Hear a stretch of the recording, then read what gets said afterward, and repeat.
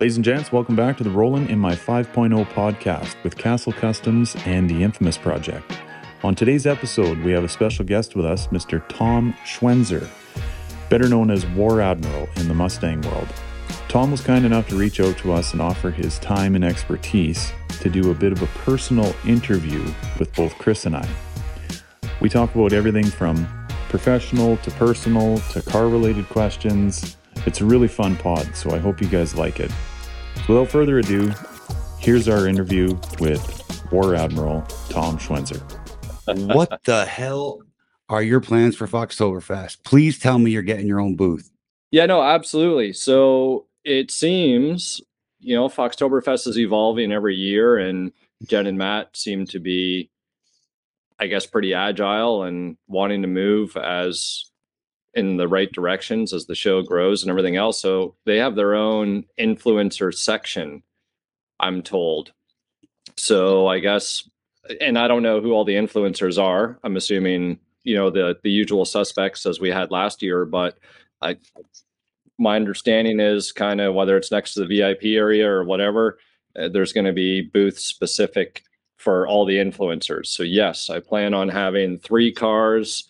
They told me I could only have 2 cars in the influencer booth. So I went ahead and booked a VIP spot to tag on to the to the influencer booth so that I can accommodate the cars. So I'm hoping to have a pretty good presence with merch, obviously some cars to show off, maybe some products to show off, and I'm looking forward to it, man. I can't wait. Nice. So you're bringing the black dash car, right? That's going to come, the one Gary's driving down? Yep. So that's going to be a road trip and a half. I'm sure we can get into that. And so that'll be one Dutch car, and I'm bringing the Dutch number 5 that I restored. So that'll be coming down, and that one's actually staying at the Mustang Owners Museum. It's going to be on showcase for 6 months, starting right after the show. So that way I can start to not only show off some of my work that I did on the car, but create more awareness of Dutch, so that there's actually a car that people can see down here south of the border that represents the name and the brand. Yeah, I was actually going to do that with my car when they were looking, and that was going to be kind of similar to you right after the show. But then it's just too much for me to travel back and forth and all that stuff. And so that's cool that your car is going to be there. But if Dude, we're going to get hammered with Dutch questions, because this 2 videos that I put out in the live we did, I am getting fist fucked with questions. It's funny. It's funny you say that, Gary, because I just watched right before we came on here. I watched your interview with Chris about that. So I think it's funny that, people still have no idea what Dash is here. Like, they have no clue. Well, buddy, so this is funny because as Chris and I pieced this thing together, him obviously being in Texas and me being up here, and the car was in Vancouver, so I was kind of the middleman that put this all together and dealt with the ultimate purchase of it. I reached out to the guy initially to kind of introduce myself and whatever, and I said, look, I'm going to be dead honest with you here. You have 2 things that are going to make most people, probably 99+% of people, skip right over your ad. One is this thing's got more miles on it than a 91 7.3 liter Power Stroke diesel. 2, you're going on and on about this Dutch thing, which I fully know of and appreciate. However, I'm one of, I don't know, you know what I mean? Within this community, let's just say 30-40% maybe. I was even late to the game with it all. I'll be honest, man, back in the late teens, early 20 days, I had no idea about Dutch. None. Right. And you're from Canada. Totally. Right. Now, granted, I was more or less living on the moon in a little town, but all that said, had no idea. Even though on the other side of the province I grew up on, they were in dealerships in Vancouver. So it's wild. So that actually makes I actually have a question leading up what you just said made me think of a question. So Chris, officially, you just got approval to be a business. So TIP is now going to be a business in the US, correct? That is correct. So we've got the Infamous Project LLC up and running down here just north of Austin in Texas, and going to be going to market. And I'll stretch myself in the ways I'll choose in which directions I want to stretch myself. But yeah, I'll be available to share my OCD with anybody who wants to potentially allow me to put my hands on their cars. So from an outside looking in point of view, like we all know you as the Infamous Project, YouTube, Mr. Desh, if you would, in the Fox community. What is TIP as a business? Like, what does TIP offer someone coming to you? Like, what's the plan? What's the layout? What's the idea? What's the end goal? Like, what is TIP? Yeah, absolutely. So there's a couple different elements to it, because obviously I want to make sure that I have a sustainable business model. And the main one that obviously most people will be interested in is the whole restoration, modification, custom build element of it.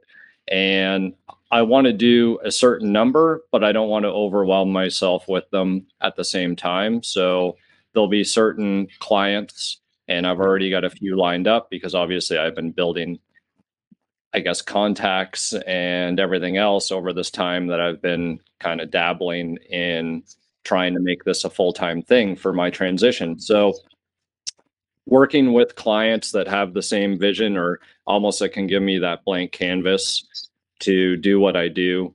I'm more focused on the suspension, overall looks, and street scene more so than quarter mile and drag strip racing. So it's somebody who wants the ultimate street car. I'm happy to take on a potential project, something that maybe wants to have a Detch kit on it. That will kind of give priority to anyone, because that's kind of what I like to do from a style perspective.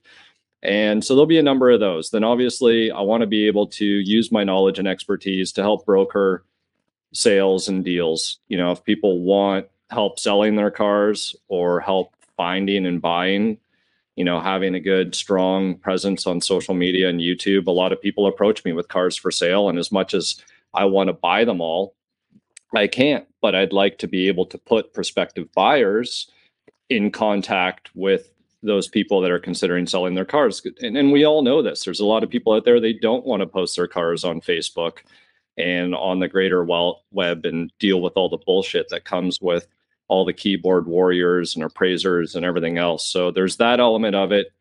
I've always bought and sold, and I will most likely be using a lot of my connections north of the border as well to help people do import export, because now there's a border, but it almost doesn't matter.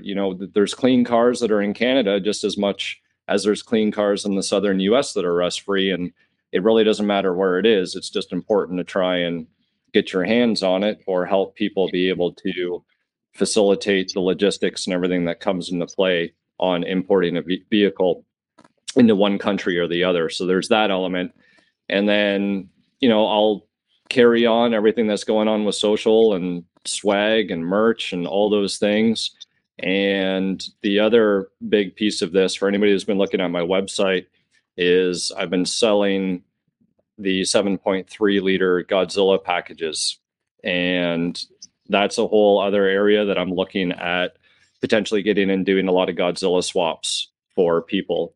And, whether you got a Raptor with an EcoBoost and you hate the EcoBoost and you want that push rod power, or maybe you got an old F100 or F series pickup and you want to put a Godzilla in it, or hell, maybe you got a square body and you know what? You're not going to put an LS in it. You're going to go Godzilla. That's the the slogan on the t-shirt is the Godzilla is sort of like an LS, but for men. So that's for men, like, so would you do the Godzilla swap yourself, or would you just sell the package for them to install, either by someone they know or a local shop or something, or themselves for that matter? Yeah, so I got the packages up now on my website, so you can buy them. And whether you just want to get your hands on that with the standalone setup, so you can install it yourself, or maybe have a local shop do it, or I would be able to do the swap as well. So I do want to do a couple key ones. I want to do the one in my Lincoln, my 65 Lincoln. And then I want to do one potentially in that Celine X-Former race car that I've got. So that's the plans there. And then obviously if people want a Fox body build with a Godzilla in it, that'd be something that I'd do. And then I think from, I guess, maybe the truck world and everything else, as that side of the business grows, obviously I'll have a team of fabricators and everything else that'll be able to kind of facilitate that. And I'll do a lot of project management, like as much as I want to do a lot of things, because I love getting my hands on suspension. I love doing body and paint. I love doing interior. I love doing all aspects, but I can't do them all the time. So having some key contacts, and I've built some pretty good ones in terms of body and paint and fabrication and everything else. So the important thing is that I will always oversee projects from A to Z, making sure that at the end of the day, what you get is something that I would have built for myself and to the same standards and quality. So if I came to you and was like, listen, I want a tip car, say, you would do it like a ground up restoration, you would oversee it, but kind of contract some of the work out. Correct. And then the end result would be the car that I ultimately wanted.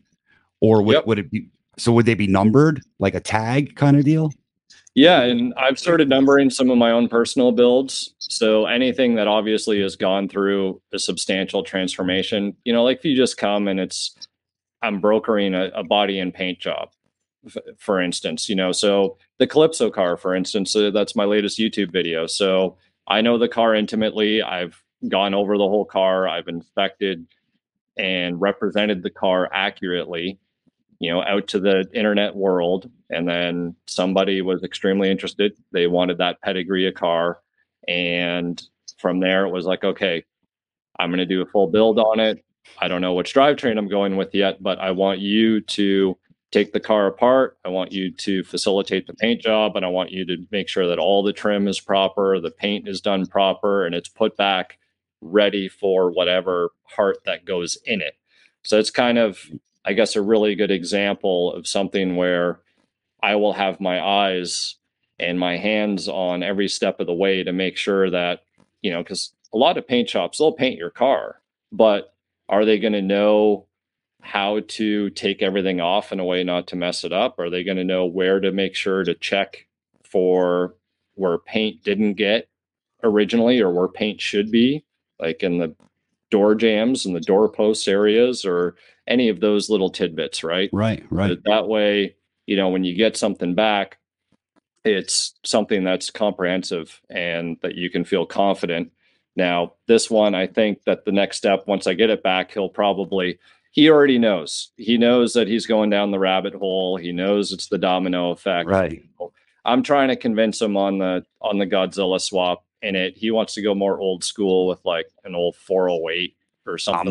I'm with him. Yeah. So, we'll see how it goes. That's just kind of, an idea of where it can go. And that's, it's substantial to that point. If it just ends up being body and paint, would I put a number plaque on it? Probably not. But if things go more in depth, we talk about suspension and brakes and a power plant and all that other stuff, then yeah, absolutely, I'd be placking the car.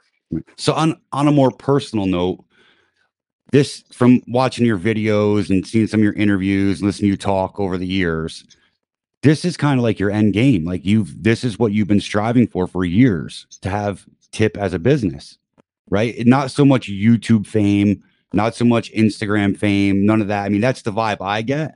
So on a personal level, like, how does it feel to risk it, walk away from careers and go for it and actually reach this goal? Like, how are you personally feeling about that? You have to feel great.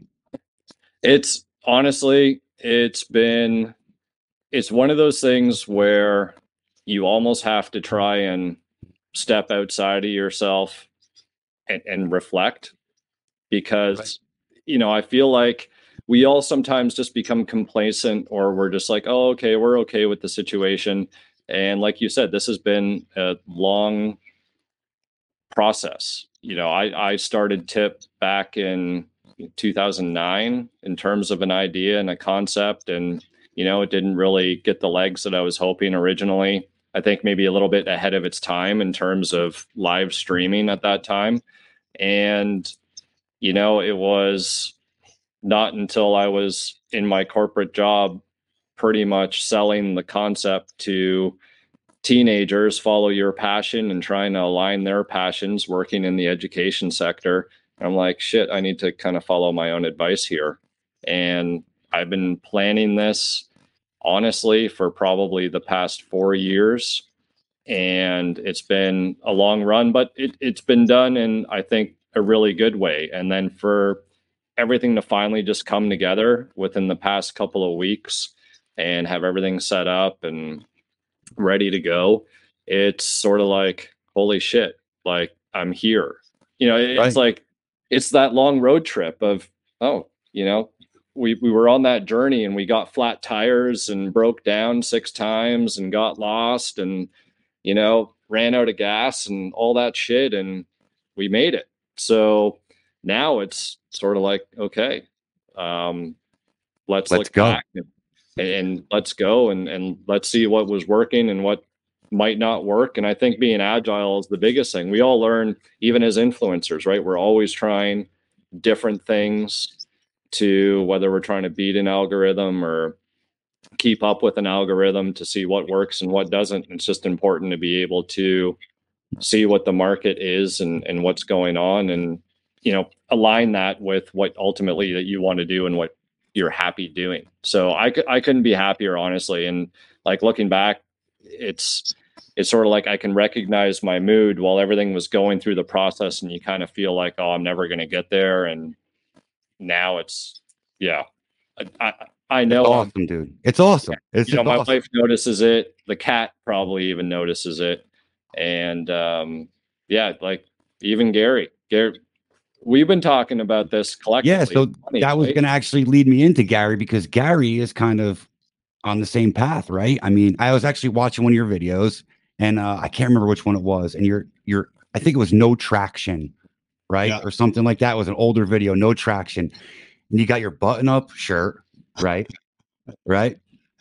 Shaved all clean. Oh yeah. Looking pretty. And in my head, I'm imagining, I'm like, this dude is on his way to work, right? Like you're on your way to that cubicle where you were miserable, right? So then I'm watching it and I'm thinking, and I look at your videos now and I go, man, he had the balls to walk away from all that and go after something he truly, I don't know how to say it. Like, I give you credit for that. So my question to you is same thing. Like, where is KASL going? Where do you see KASL Customs 5 years from now? End plan is it just working on Fox bodies? Is it working on all kinds of cars? Is it your own shop? Like, what do you see KASL Customs as?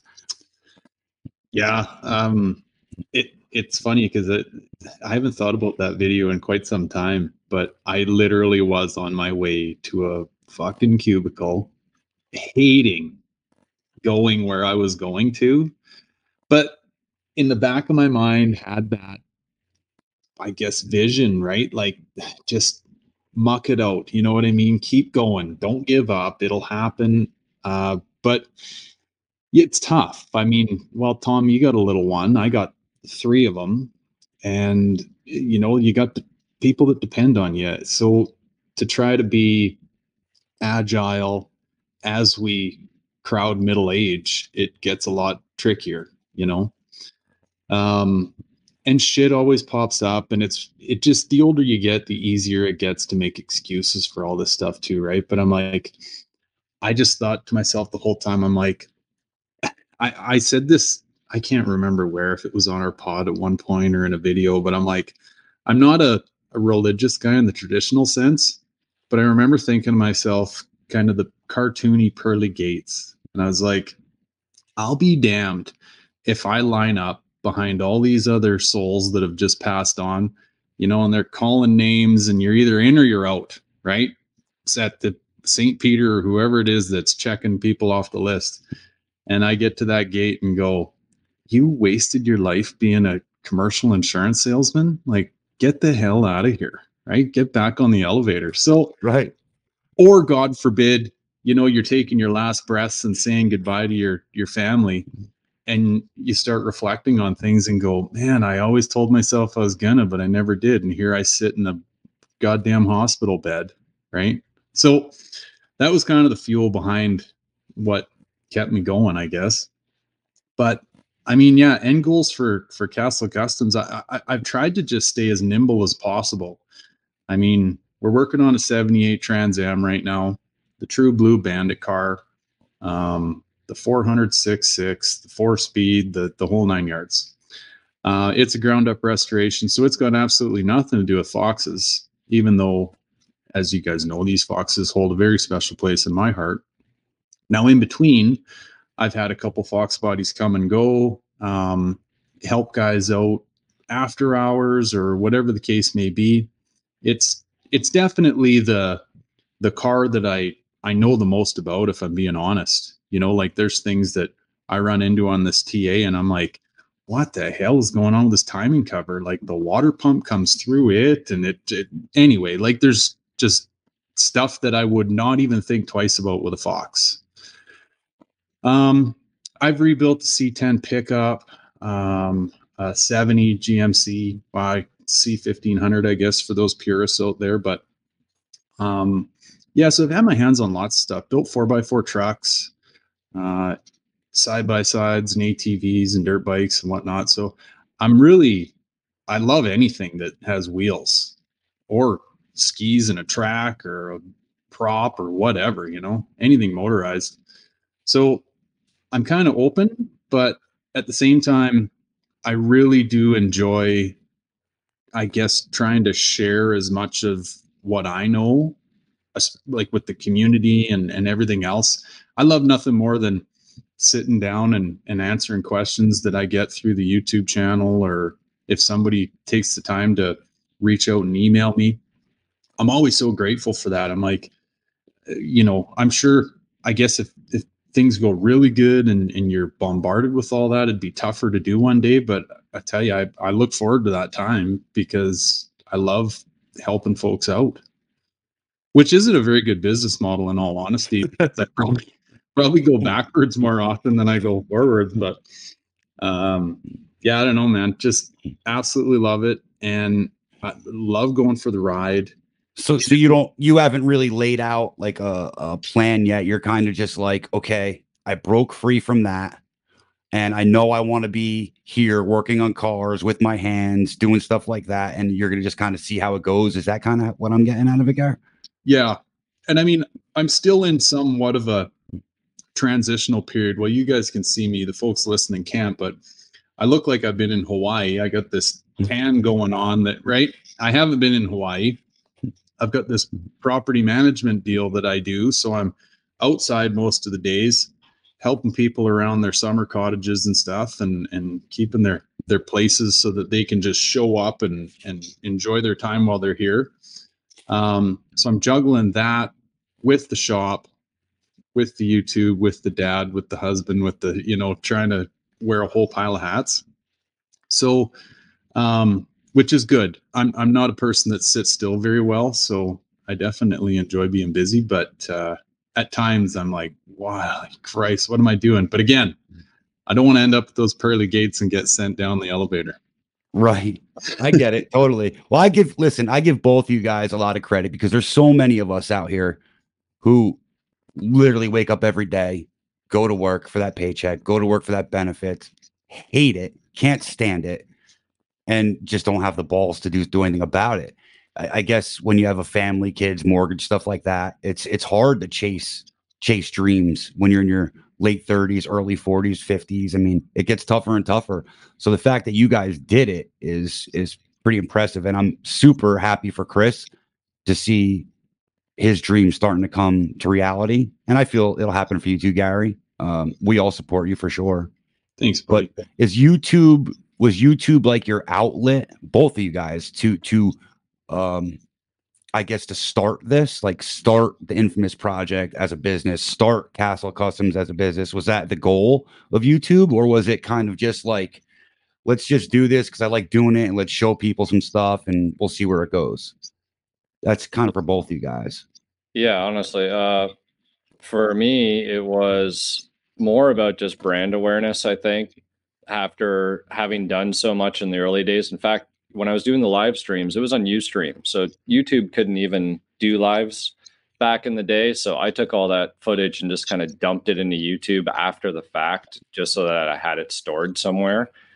And I think it was good from, I guess, just setting a foundation because it was there. And I had a lot of, I guess I'd say, credibility in a lot of online forums from back in the day, north of the border on GTAMC.com, which is the Greater Toronto Area Mustang Club, and then Corral.net, SVT Performance, StangNet, all those guys. I was on all of those, and I shared a lot of the builds and everything that I did back in the day. And that was really just building something over the winter, enjoying it in the summer, then flipping it, and then just trade up, trade up, trade up. And, I think that's just where you sort of realize that you got kind of this natural business sense or instinct in you. And over the years, that was something like, okay, I want to play off that some more. So that's when I sort of decided, and that when I kicked off the Infamous Project 2.0, call it, back in 2018, that was a summer holiday that I was taking my annual leave from Dubai. I came back and that was my whole focus. I'm like, I got 2 weeks in Canada. How much content can I create within 2 weeks' time, and start rolling that out to create or revive, kickstart, whatever you want to call it, the Infamous Project again. I remember watching all that unfold. That was I remember one of your videos where you're cruising down the road, kind of giving people an update as to like where to from here. I think I just watched that one recently. Actually, it popped up in my feed. I'm like, oh yeah, fuck, this is the early days of Chris. The one I just watched that he was driving recently was when he was talking about where does he get his money, right? That was so. I'm actually gonna go there because if there's always like this whisper when Chris is around at the shows, like, where does this fucking guy get his money to have all these fucking cars? And I just say, listen, his OnlyFans does really, really well. And I don't know what he does besides that. So, honestly, it's been the story of my life, bro. That's where the handle Infamous came from. It was driving a 5-liter back in high school. My first one wasn't very nice, an 83 GT that you could actually see the primer underneath the silver because there wasn't enough base coat to cover the primer up properly.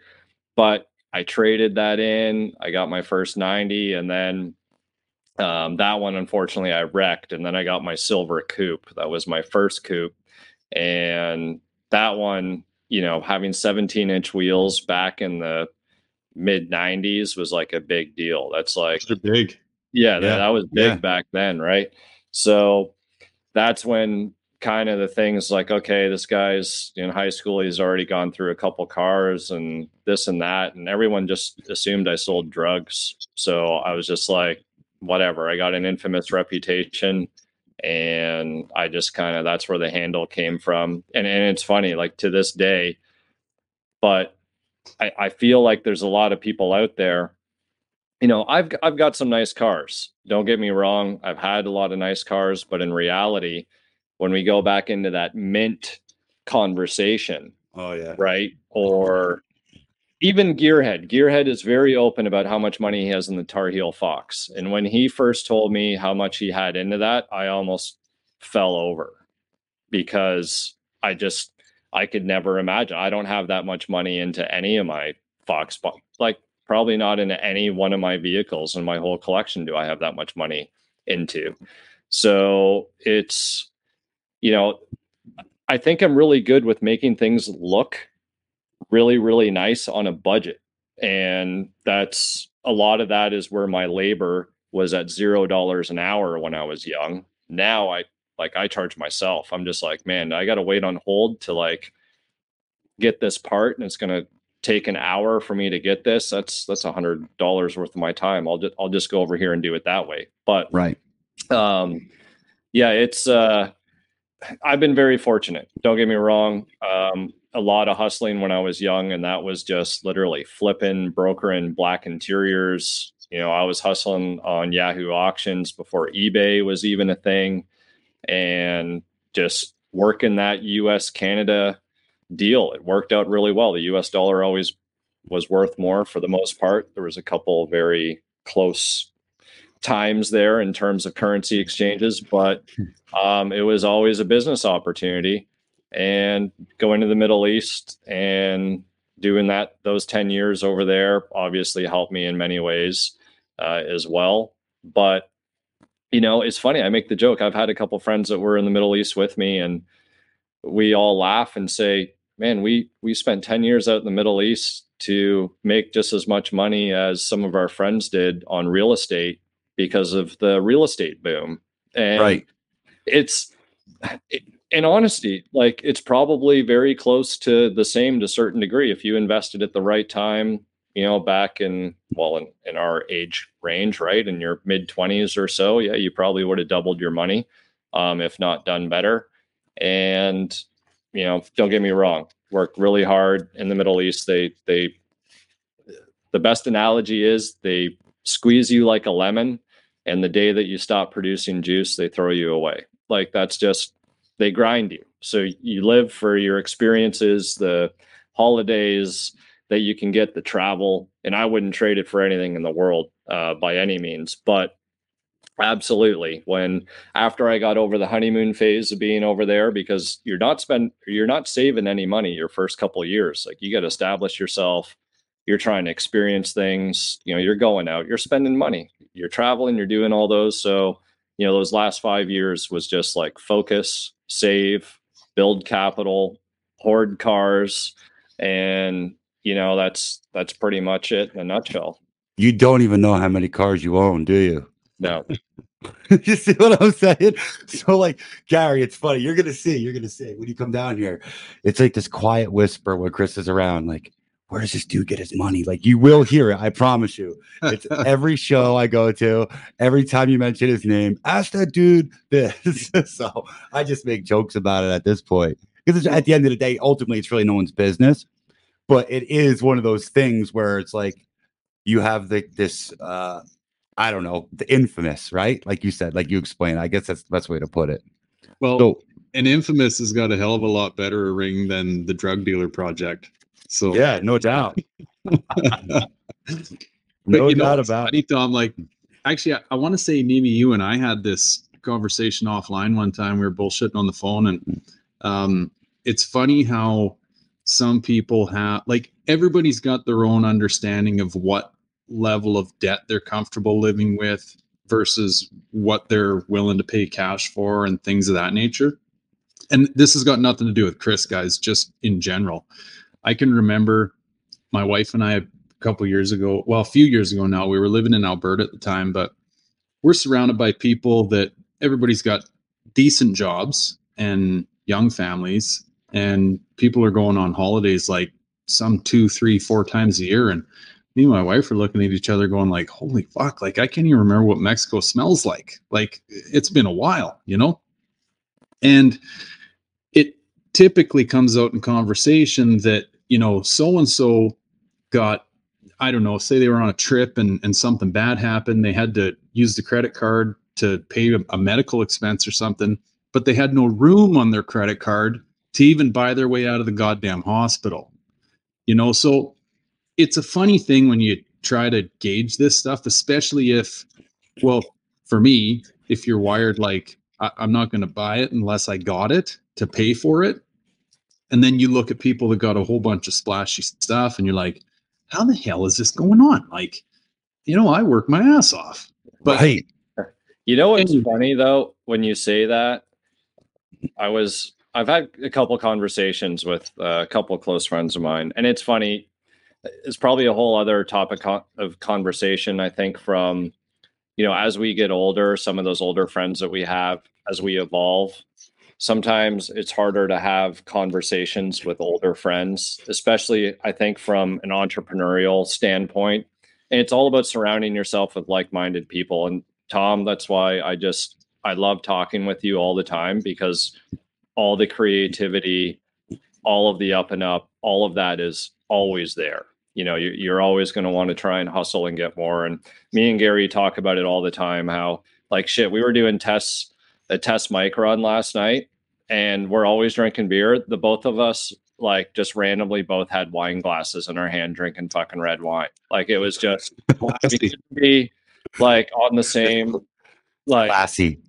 whatever you want to call that, when what do girls call that when they're on their fucking I don't even know, man. whatever it is. I know. Yeah. So but back to that point of kind of the spending and everything else, I find myself sometimes I got to push, like just it's all about taking that risk, but knowing that you took it, like, and being smart about it, because I feel like if sometimes you kind of push the limit, and I've always done it. It's like I want to have, a good amount of money in the bank, and you have that little safety net there or whatever, just in case something happens. And then it's like, well, how much do you really just want sitting around? Like, what if something happens to me tomorrow and I could have, bought that and sold that or did this or did that? I almost feel like sometimes spending almost gives me a little bit more drive from the hustle perspective, because it's like, okay, I spent it. Now let's find a way to pay for it. You know what I mean? Make up for it. So that way it's like I'm always going to keep climbing the ladder and not just kind of, I guess, coasting.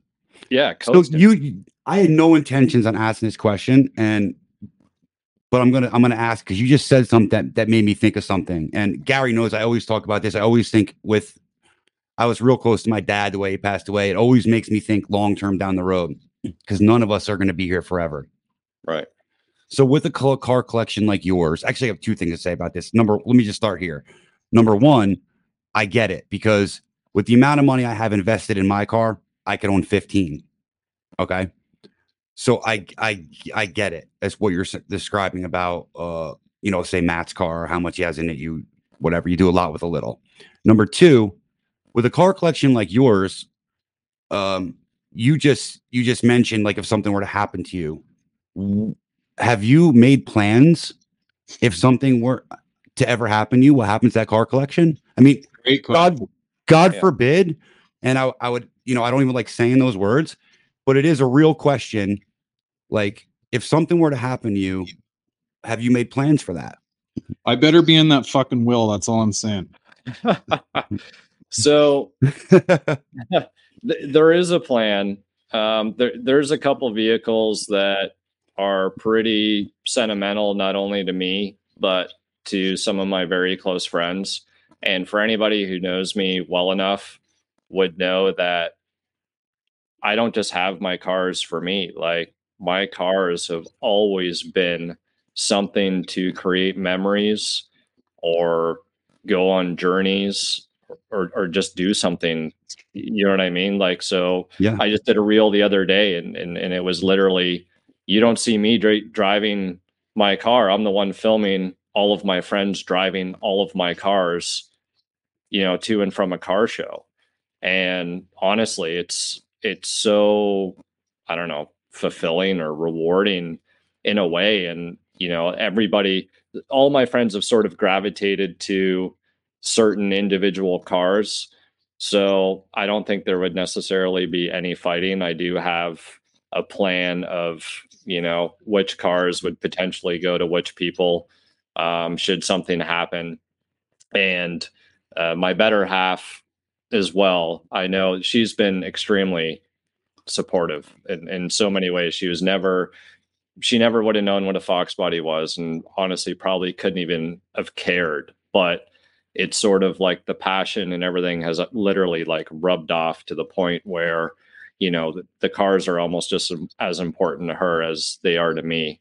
And I think to her, it'd be just important to whatever type of legacy I can create or live on, or, you know what, maybe these cars could actually be worth something or be displayed somewhere or whatever. You know, I've had some crazy ideas of even like creating an Airbnb around my shop and creating automotive immersive experiences for anybody who wants to come chill and hang out. You know what I mean? So, um, there's a plan, and then there's always some other crazy plans in my head. So Right. I get it.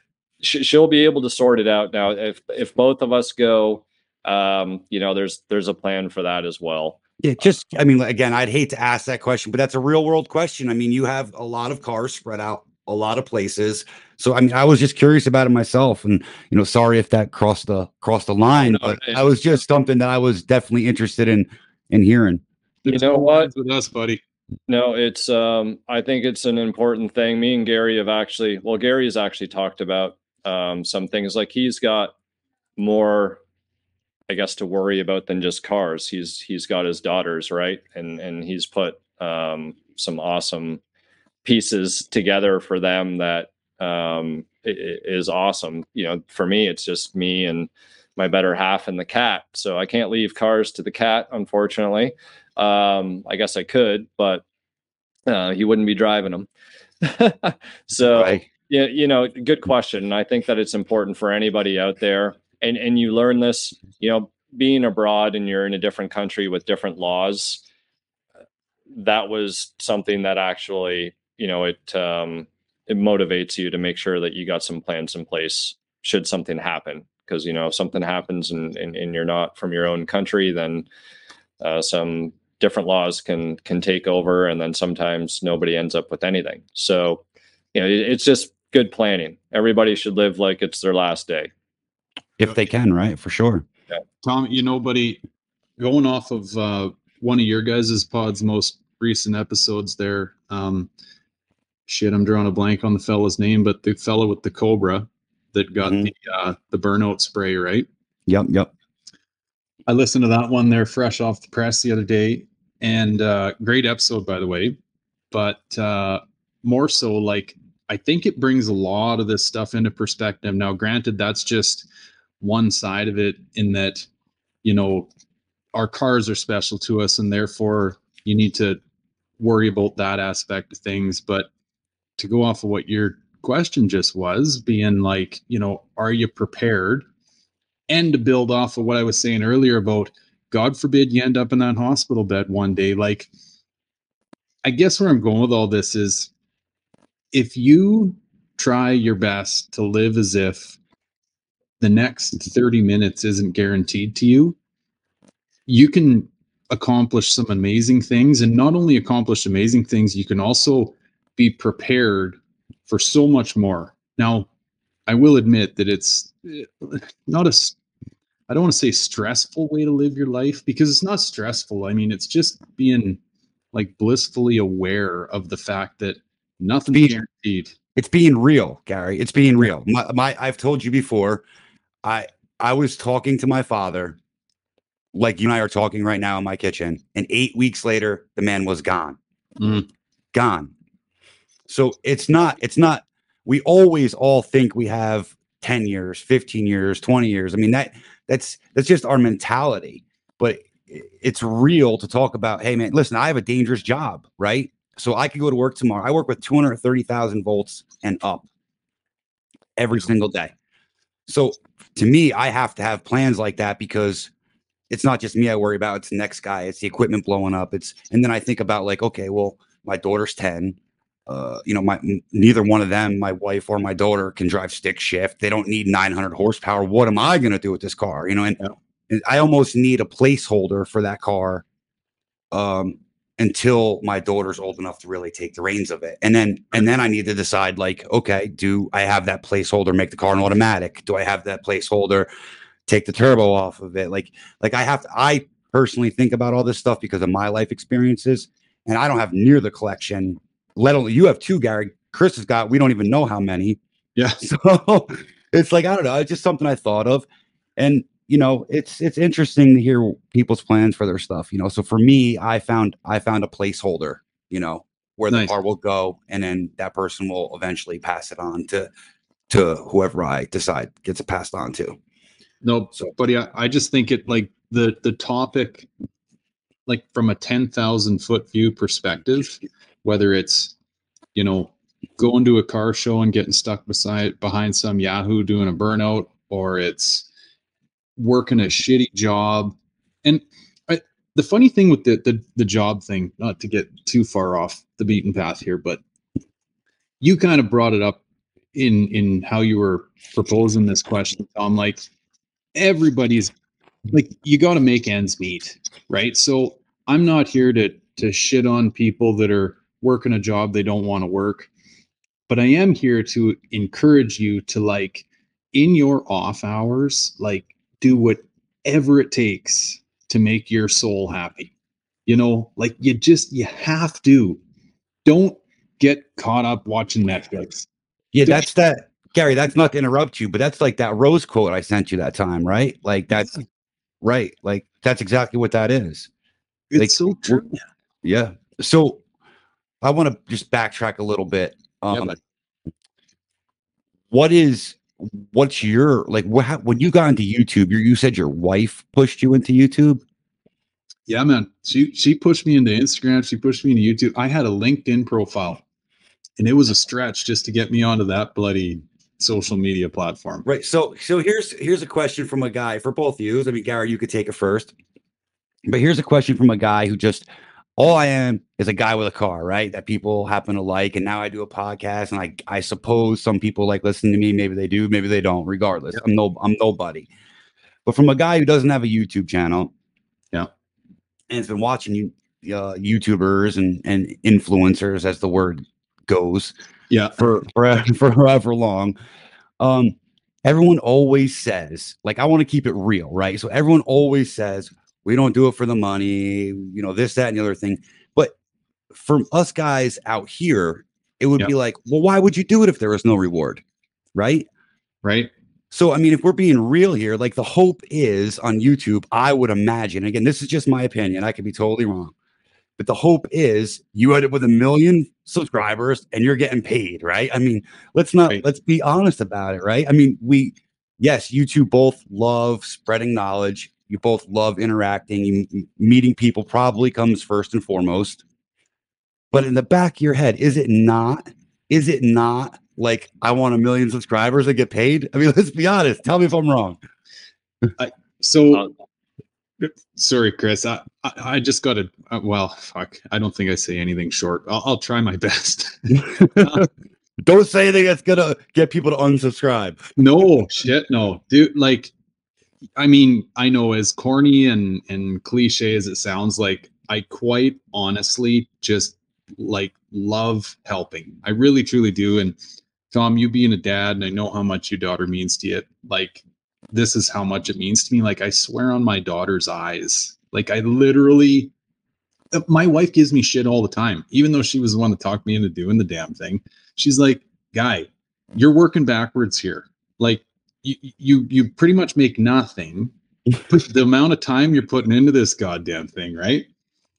And you're doing it after you worked, 2 full days in the same 24-hour period, kind of thing. So first and foremost, I really do love it. And I also made a commitment to myself once it started to gain a little bit of traction, which wasn't expected. I just kind of did it because I wanted to help. And again, my wife talked me into doing it. But once it started to gain some traction, I'm like, okay, I'm going to make a promise to myself that I'm going to do 1 video a week. I'm going to try to put my heart and soul into it, which is kind of goofy because when you get, which I don't get a lot of, but when you do get shitty comments, you're like, for fuck's sakes, man, like, do you have any idea what I put into this for nothing? Like, I literally just gave you free entertainment, or whatever I gave you. So, now, I guess as an end goal, like, I would love nothing more than to have YouTube as a full-time gig, I guess, because it's one of those businesses that, I know there's a technical term for it, but it's like, you can technically make money while you sleep, and you can do it from anywhere in the world. So the freedom that allows a person, potentially, if you can accomplish that, is like, that's almost better than winning the lotto, because Right. it's continuous. And I do have and you get to do something that you love at the same time. You get to talk about, show, teach, all that at the same time. Yeah, man. And like, well, shit, Tom. I mean, look at me and you. Like, we still haven't shaken hands. It's coming in a couple of months, but Right. I would have never met you, buddy. Right? I would have never met Chris. Like, these stupid channels, or stupid like social media platforms, for as much shit as I talk about them. And again, I got daughters, and they're like, "Oh, my friends are on TikTok." I'm like, that'll be the fucking day you're on TikTok. Okay. Right now, I'm going to let you know. So anyway, it's given me, it's worked in a really good way for me, because it's opened the world up, or it's made the world seem smaller. Right? We're 3,000 miles apart from each other in two different directions, and we may as well be sitting in the same garage bullshitting and having a beer right now, you know? It's funny because we were talking about this the other night on the podcast about, and I had a real negative kind of attitude towards social media in a way, until the last time we did this, and Chris kind of like said something that opened my eyes to it. Like, exactly, I wouldn't have met you, I wouldn't have met Chris. Like, you know, it's definitely, I've definitely have a different view after that conversation.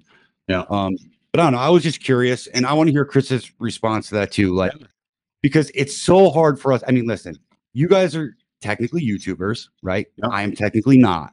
So the conversations that go on, you know, behind the scenes that you guys may not hear, with the term YouTuber, Right. I got to ask you guys, is about the money. Like, is that a goal of it? I mean, that's a real question that we want to know. So what do you think? Let me hear your answer, Chris. Honestly, not about the money to a certain extent, because I feel like if you make it about the money, you're going to drive yourself nuts, and you're not going to survive. It's not as easy as people think. And just like Gary said, it's a lot of commitment, it's a lot of consistency, it's a lot of trial and error. And editing is not easy.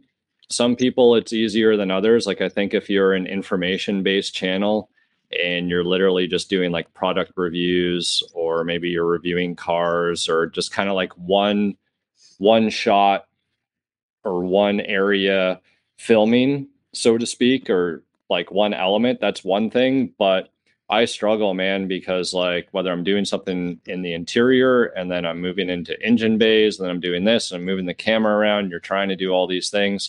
And I just finished one on the twin turbo Coyote swap car on doing a bunch of interior stuff. That video will be up. Well, his pod will be up after that video is up. But like that one, it's 40 minutes long, and it filled a whole, what am I running? 128 gig stick of memory. And you know what I mean? It's a job. Yeah. In other words, you guys, it's a full-time job that you're doing on top of other things in life. Yeah. And the reality, I guess, to kind of get to the point of all of this, is that the Fox body market, as much as I love it, only stretches so far. And YouTube is, it's right on you, right? It's always like, if you got to stay focused and you got to kind of stay within a niche area, which the Fox body is it. If I do a video on my dad's 58 Corvette, results aren't good. If I do a video on my 65 Lincoln, the results aren't good.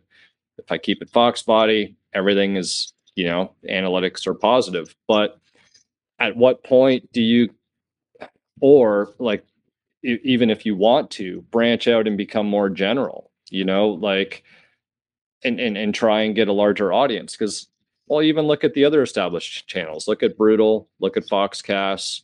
Foxcast has got, a different business model in the way that he kicked things off back in the early days and everything else, and has, they both got really good followings. But even if I had either one of their channels, that to me isn't making it or enough to live off of just YouTube money. And I don't think either one of those guys or any of us just in Fox bodies would get to that millions of dollars or whistling diesel money, if you Right. will. And I don't, Chris, I don't personally believe that, but there is always conversation about, so-called quote unquote YouTubers and this, that, and the other thing. So it's just something I wanted to touch base with you guys on, because you guys have a little experience with it. I don't believe.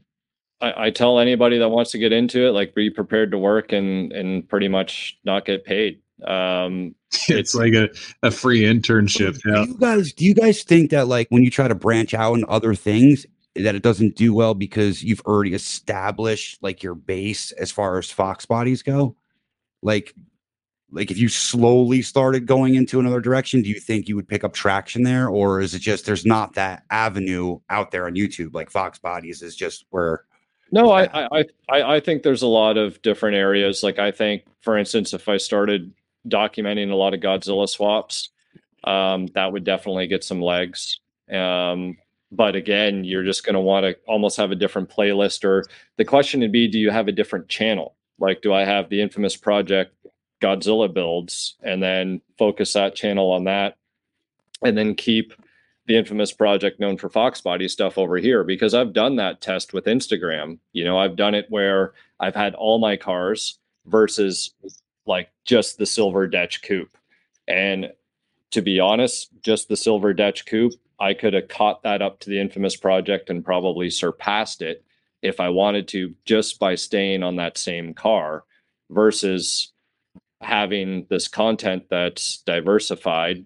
You know what I mean? Whether it's a Lightning or that's actually interesting to me. That's interesting. Yeah, like, whenever I threw a picture up of my Ferrari when I had it, it was the worst performing posts that I could ever put up, which, whatever. Right. But for me, YouTube, if I could make enough where it could pay somebody to do my social media, my content creation, my editing, that is my goal. I don't even, I'm not trying to make YouTube a full-time thing.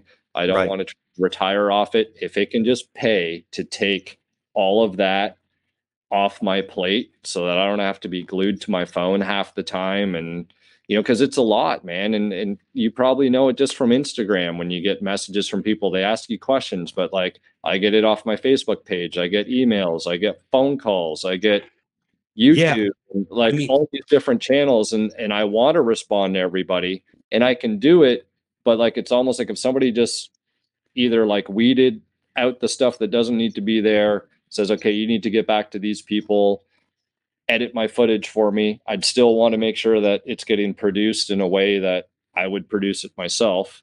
That's my end goal.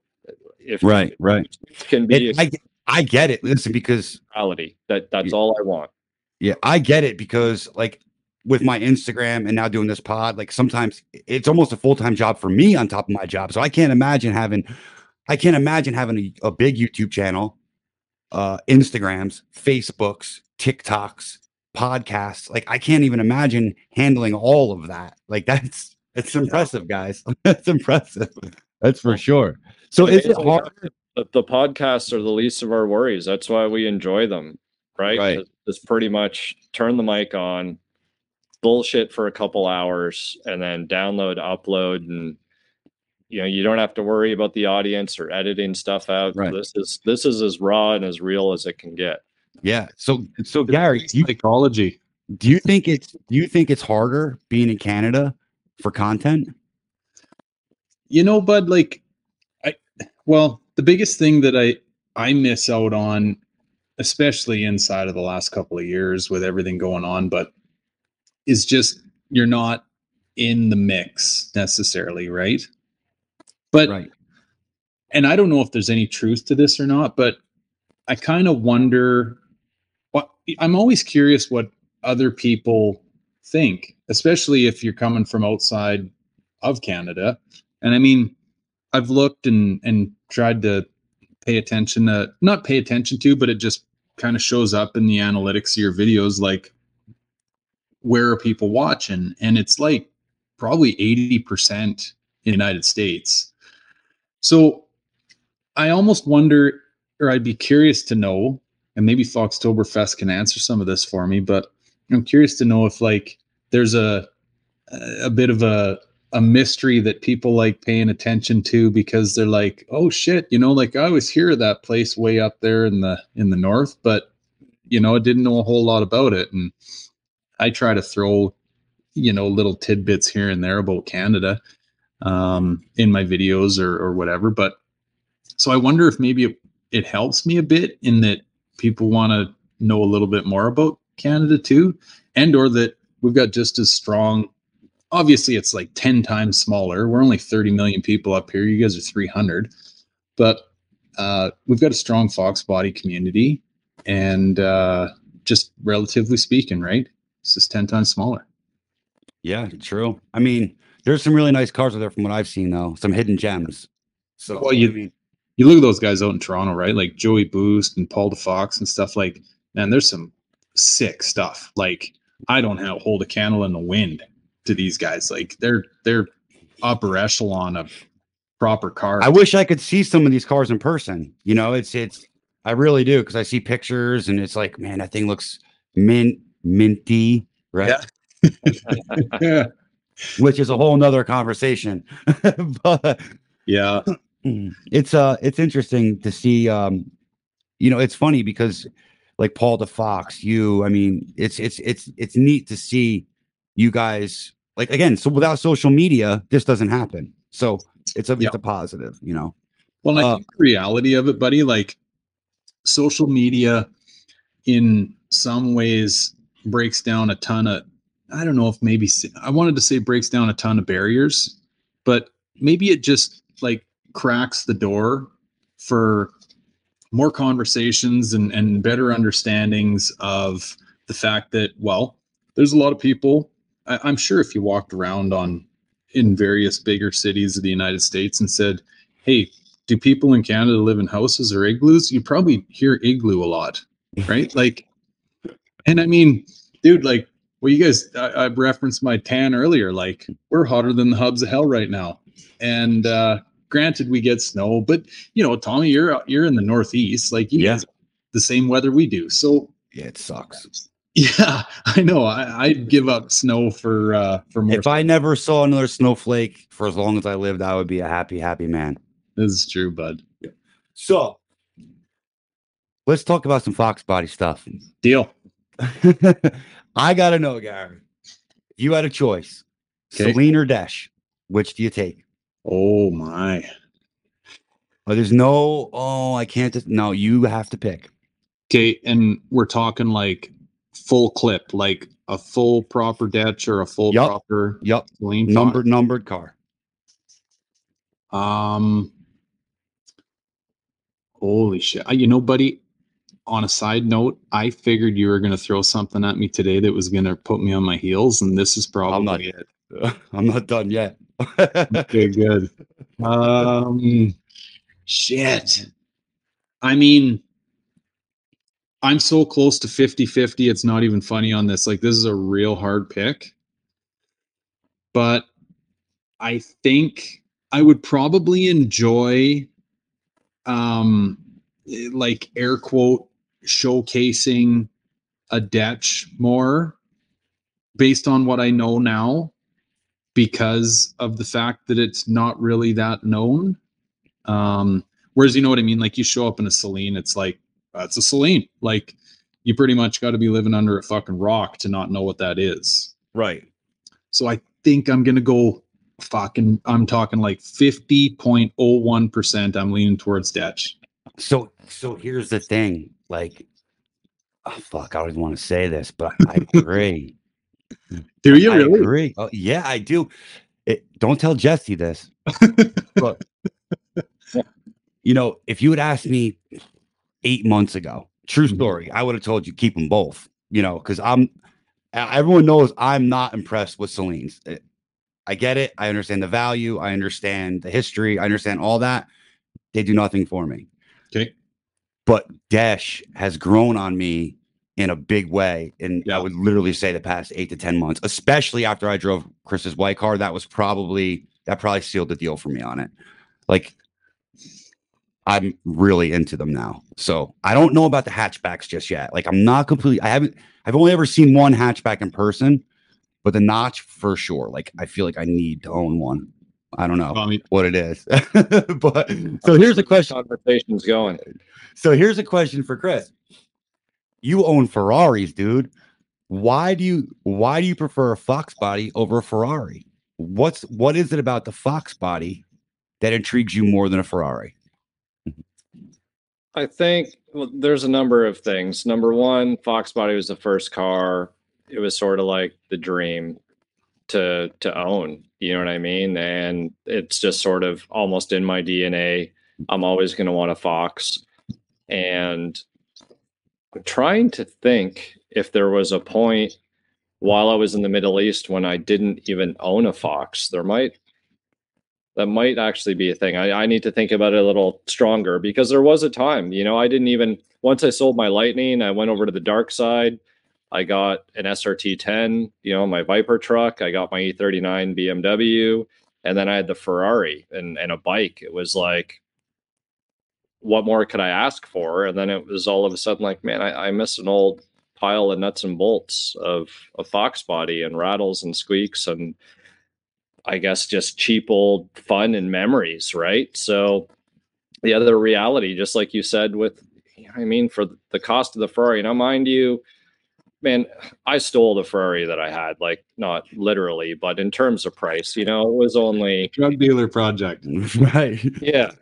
Like honestly, guys, they're a dime a dozen out there, right? And everybody wants the newest model. So I had, what was it, at 09, 08, 09 F430. And I think I was into it for 82 or somewhere around there, 78 or 82. Like it wasn't that much money, like when you're talking Ferrari, right? And it was sort of like, man, even at that time, it was like I could have 10 Fox bodies. And I just am an individual who likes options and I like diversity. It's sort of like, oh, what pair of shoes am I wearing today? Oh, I'm going to wear this pair of shoes, which means I need to drive that car so that they match. Like it's, right. I have this very weird, and that's not a joke. I had a pair of shoes for when I drove the Ferrari. I had, no, you did not, bro. They like the Pumas? Like, come on. Did you? No, they were a pair of DCs that were black. I'm gonna let you edit this part out. Well, Garrett just wears flip flops, so fucking hey.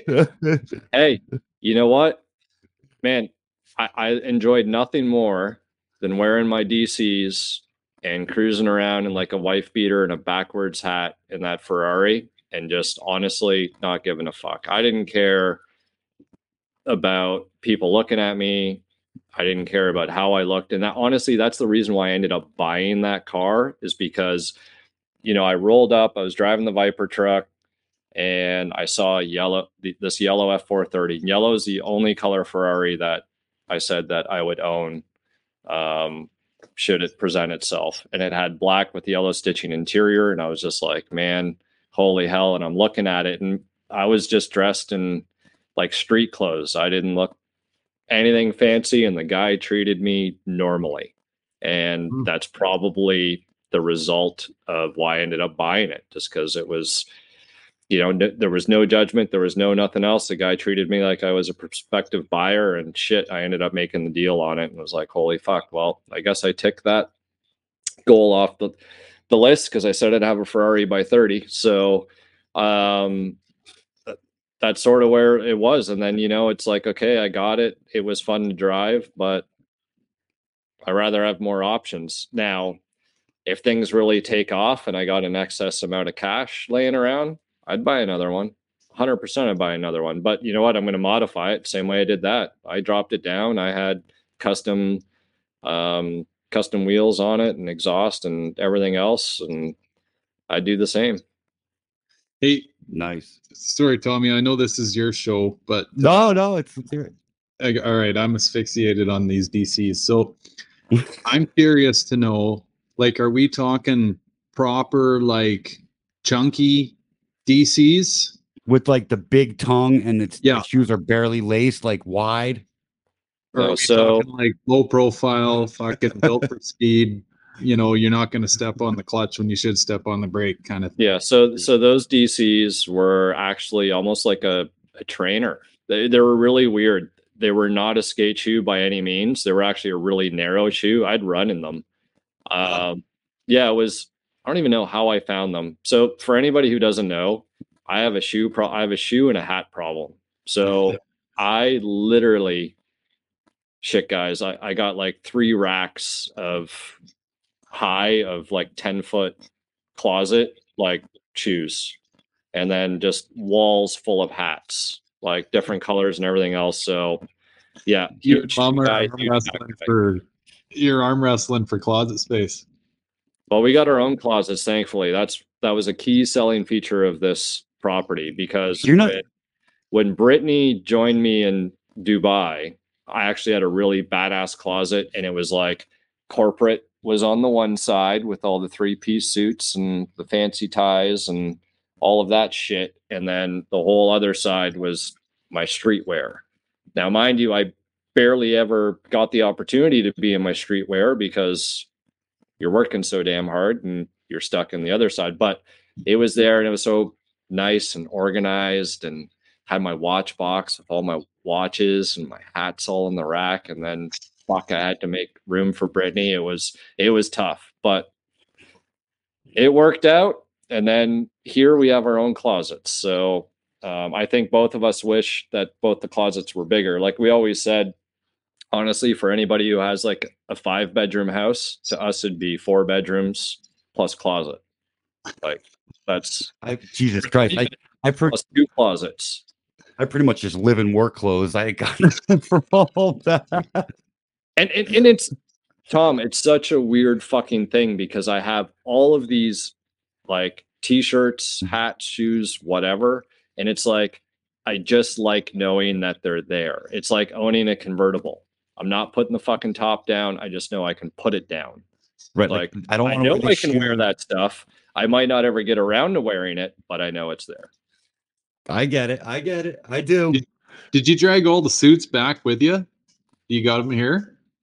I have a good number of them, because here's the thing about me is that if I don't like to kind of half-ass a situation, so if I need to look good, I'm going to go all in. So even though you could get away with like a nice pair of pants and a button-up shirt, I just went to the fucking extreme. Like tailoring suits out there was so affordable, and you were getting really nice fabric. I went to the tailor. I got custom stitched suits and my own shirts. I had my own embroidery done on my cuffs. I had a whole cufflink collection. So some of the shirts I tossed just because they were getting like a little worn out and just kind of wasn't worth moving. But they are here. And all I can say is hopefully there's some weddings or some special occasions or something, because I don't mind dressing up on occasion. I just didn't like wearing that shit every fucking day. Chris, I'm with you, man. I did the exact same thing. Like I don't have many, but I have 2, like a gray one, a black one, and I had them tailor fit. Especially, I'm a really tall, skinny guy. You're similar. You just walk into a store, you don't find nothing that fits proper. Yeah. Like for my build. And it's nice when it fits right, because I think that's the other thing. People always like, oh man, I'm in a suit. I don't feel good. It's because you don't have it fucking fitting right. Like exactly the right stuff, and then like you can clean yourself up, and you can actually sometimes feel good about yourself and be like, damn, But I get it. Not often, because I hate dressing like that, but that's not my vibe. But when I gotta do it, it's gotta be right. Yeah, the misses that aspect. So here's a little story that happened the other day. I was taking taillights out of the Calypso car, and I don't know if you guys watched the video, but at a certain point, it's like, the nuts that go on to hold the taillights on from factory, they have like a little bit of sealant around them to keep water coming in through those holes. So whatever somebody put on there was the stickiest, gooeyest, like nastiest shit. Like it wasn't even like butyl tape is kind of nasty when it gets hot, but this was like worse than that. Like, I don't even know how to describe it. So it was a Sunday when I was pulling that car apart, and it was just sort of like, whatever. I was in my flip flops. I'm like, I got nothing better to do. I'm going to go to the shop. I'll fucking tear some of this car down, get it ready for paint. And I showered up. I thought I got all of everything off me that needed to be off me. And me and the missus are watching Netflix and chilling, doing whatever. And she opted to buy a white sofa, which it looks nice. Needless to say, some of this fucking shit was on my foot and it didn't come off in the shower. So I got up and I see these 2 marks in the white sofa. I hit like, fuck me. She's like, what? And she looked like she was real bad. And I get it. It would have been the same as her like dropping something, scratching a car in the shop. You know what I mean? I can completely appreciate where she was coming from. And she's like, it's dry clean only. Like, this isn't coming off. She's got the baking soda and everything else. I'm like, babe, baking soda ain't fucking taking that shit out. Like, I'm like, tomorrow when you're not looking, I'm going to bring something home and I'm going to get this out, but do not look at what I do. So the next morning I ran down to Tractor Supply Company, got a jug of odorless mineral spirits and, cotton or Q-tip, cotton swab it on there. And I managed to get it out. And I'm just like, don't fucking ask. Right. Worry about here. It's done. It's done. That's it. Well, you know what's the worst? Fuck, we get off on the craziest goddamn tangents. I hope people. That's one of the things they love about these conversations. But the worst is the bottom of your arm. Oh, right? Like here where you can't see. Yeah. Like, you go into the house, you're polished right up. Hands are as clean as can be, and then you go and do something. You're like, what the fuck do I got down here? Like, Christ Almighty. Anyway. It's funny. Hey, Tommy, we're stealing your show, buddy. No, it's not my show. It's yours. I'm just here to ask questions that I'm curious about. So we'll go back to Fox Body stuff. Where do you guys see? I ask this question a lot because I'm always curious. Where do you guys see, like Fox Body's going? What I mean by that is like builds, like the newer builds. Do you see them going more like high end, more factory? Like, what are you guys seeing out there? You want me to start here, bud? What's funny here, I guess I've got my own little barometer with, funny enough, it's kind of my YouTube channel, and that, if you touch on a certain subject and like it resonates with people, I think it in some ways gives you a little bit of an indication of where people's heads are at. And buddy, I did this video here recently on this GT40 package I picked up off, like the Junkyard Explorer shit. And Christ, it's really resonated with people. I mean, I would say probably as strongly as it did back in the 90s, like when people were first realizing that they could find a road off Explorer and get these parts, right? So I know, like, your question is more like, what's your gut feeling? So I think that it's probably going towards more of that, like, let's remind ourselves of what made these things special for us back in the day. Well, you're a great example of it, buddy. I mean, you've got a car that's as modern as anything else out on the road. There's a handful of them that come to mind. You were just out with Mario, right? He's got a very impressive coupe. I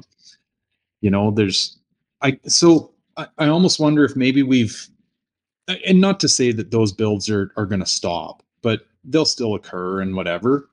But I kind of wonder if maybe here's another side of it. I know I'm all over the place here, but those things will always draw attention because everybody loves seeing like pristine 10 out of 10 resto style mint, if you will, builds. Yeah. But I think for like the vast majority of people that are maybe doing this on a budget and in their garage, like I get a sense that nostalgic build, or even like turning them back OEM kind of builds are starting to resonate again with people, because it reminds us of all the things that we knew and loved when we first fell in love with these cars, right? Yeah. I think there's going to be the pedigree aspect of things isn't going to change. And in fact, that's going to get stronger. Our 93 Cobras, our Celines, if I can continue to raise values in Dutch cars, your 93 Reef Blues, your original black interior 505 speed cars, all of that will carry on in the path of just how all classic cars go. There's a demand. The difference, I think, is that with the power of social media and everything else that's going on, there is a greater awareness. There is a greater marketplace that's out there. There was more of these things made compared to, say, our 60s classic Mustangs or any of those guys. But with that said, I personally wouldn't be surprised if somebody knocked out an aftermarket shell and started creating some sort of build your own kit. I'm actually surprised it hasn't happened yet, kind of like the Eleanor did. I would almost say there would be a business case for it to at least make X amount, whether it could be an ongoing thing or there'd be a limited run of these aftermarket shells running around that could help fulfill, I guess, some of the void, or help fulfill those that want to make extreme custom builds, yet not butcher something that's original and OEM, or not have to deal with something that's rusty and you're trying to change every single last. Like, the reality is, by the time you're changing floor pans, frame rails, everything else, you pretty much built the car. So to me, it's, why hasn't somebody come out with those pieces all welded together, quarters on, kind of like the Project Zero car that me and Jordan found up in Canada that fell off Right. the line for carpet placement. Just something like that, and I think that would be really beneficial to the community, because it just opens up so many different doors and so many avenues. Is it going to be OE quality? Probably not. Like no other aftermarket piece really is, right? But it's going to give people opportunity to start with a really clean foundation and build their own shit. I would love to get on that train. I would, you know what I mean? Buy me 10 of those Dutch kits, Godzilla swaps, whatever it is. Let's go, right? Build to suit and just knock them out. So I don't know if me personally, Gary, like, I don't know that we're going backwards. I mean, I guess everyone has their own experience, but I can name off the top of my head that I personally know six-figure cars being built as we speak. Not right, hey? Right. Like 6 of them I know of personally. They're just, I think you're absolutely right, Tom. I think that the people who are serious and getting real, like I said, that's not going anywhere. That's going to continue to grow. And in fact, all that the market has done in the past few years has motivated the people with the pockets to do it, to pull the trigger, because they know the value is there. It's not like, oh, okay, this $5,000 shitbox Fox body that they were selling for 10 years ago, why would you throw $100,000 at that? Now you see those $5,000 cars selling for 25, 30,000. Yeah, that'll throw $100,000 at. You know what I mean? So right. It's all relative. I think me and Gary have talked a little bit about it actually with Joey Boost.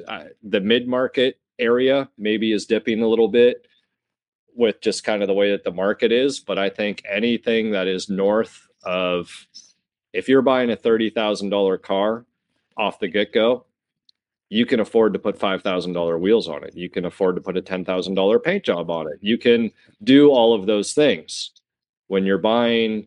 And this is sort of my business model when I was in high school.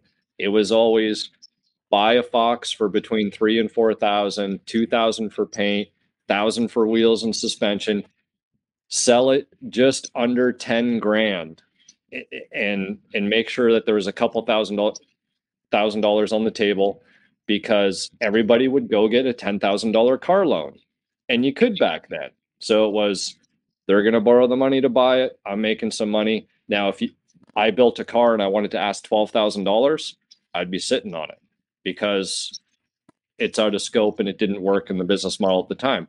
Sort of the same thing now, but obviously the market's exploded. Right. I feel like, go ahead, Gary. Go ahead. Maybe, so just to bring this full circle, like after saying what I said and hearing what you guys had to say, it kind of reminded me of something. I got this tin kind of wall hanger poster that my mom's recently bought me here, and it's kind of all the different generations of Mustang. So those two things combined made me think of this. Like, if you rewind the clock back to kind of the mid to late 80s, early to mid 90s, like it was kind of the Fox body platform that spawned this whole, here's a platform that you can literally build your own dream with, right? Now, I get it. Like, people had done that since the start, but never was there like 4 magazines on the shelves that you could literally buy all the parts you were ever going to need to build your dream car with. So I think the cool thing is, like, 30 some odd years later, here we sit with people literally doing the exact same thing that they did 30 years ago. Like, you know, Tom, you've built a dream.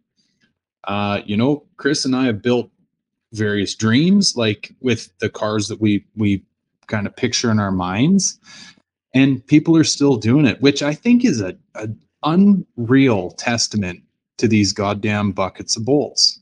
You know, like they're literally still doing the same thing for people, and I think that's a pretty sweet testament to these cars. I think that there's some sweet spots in a lot of different vehicles, and the Fox body just kind of, they nailed it.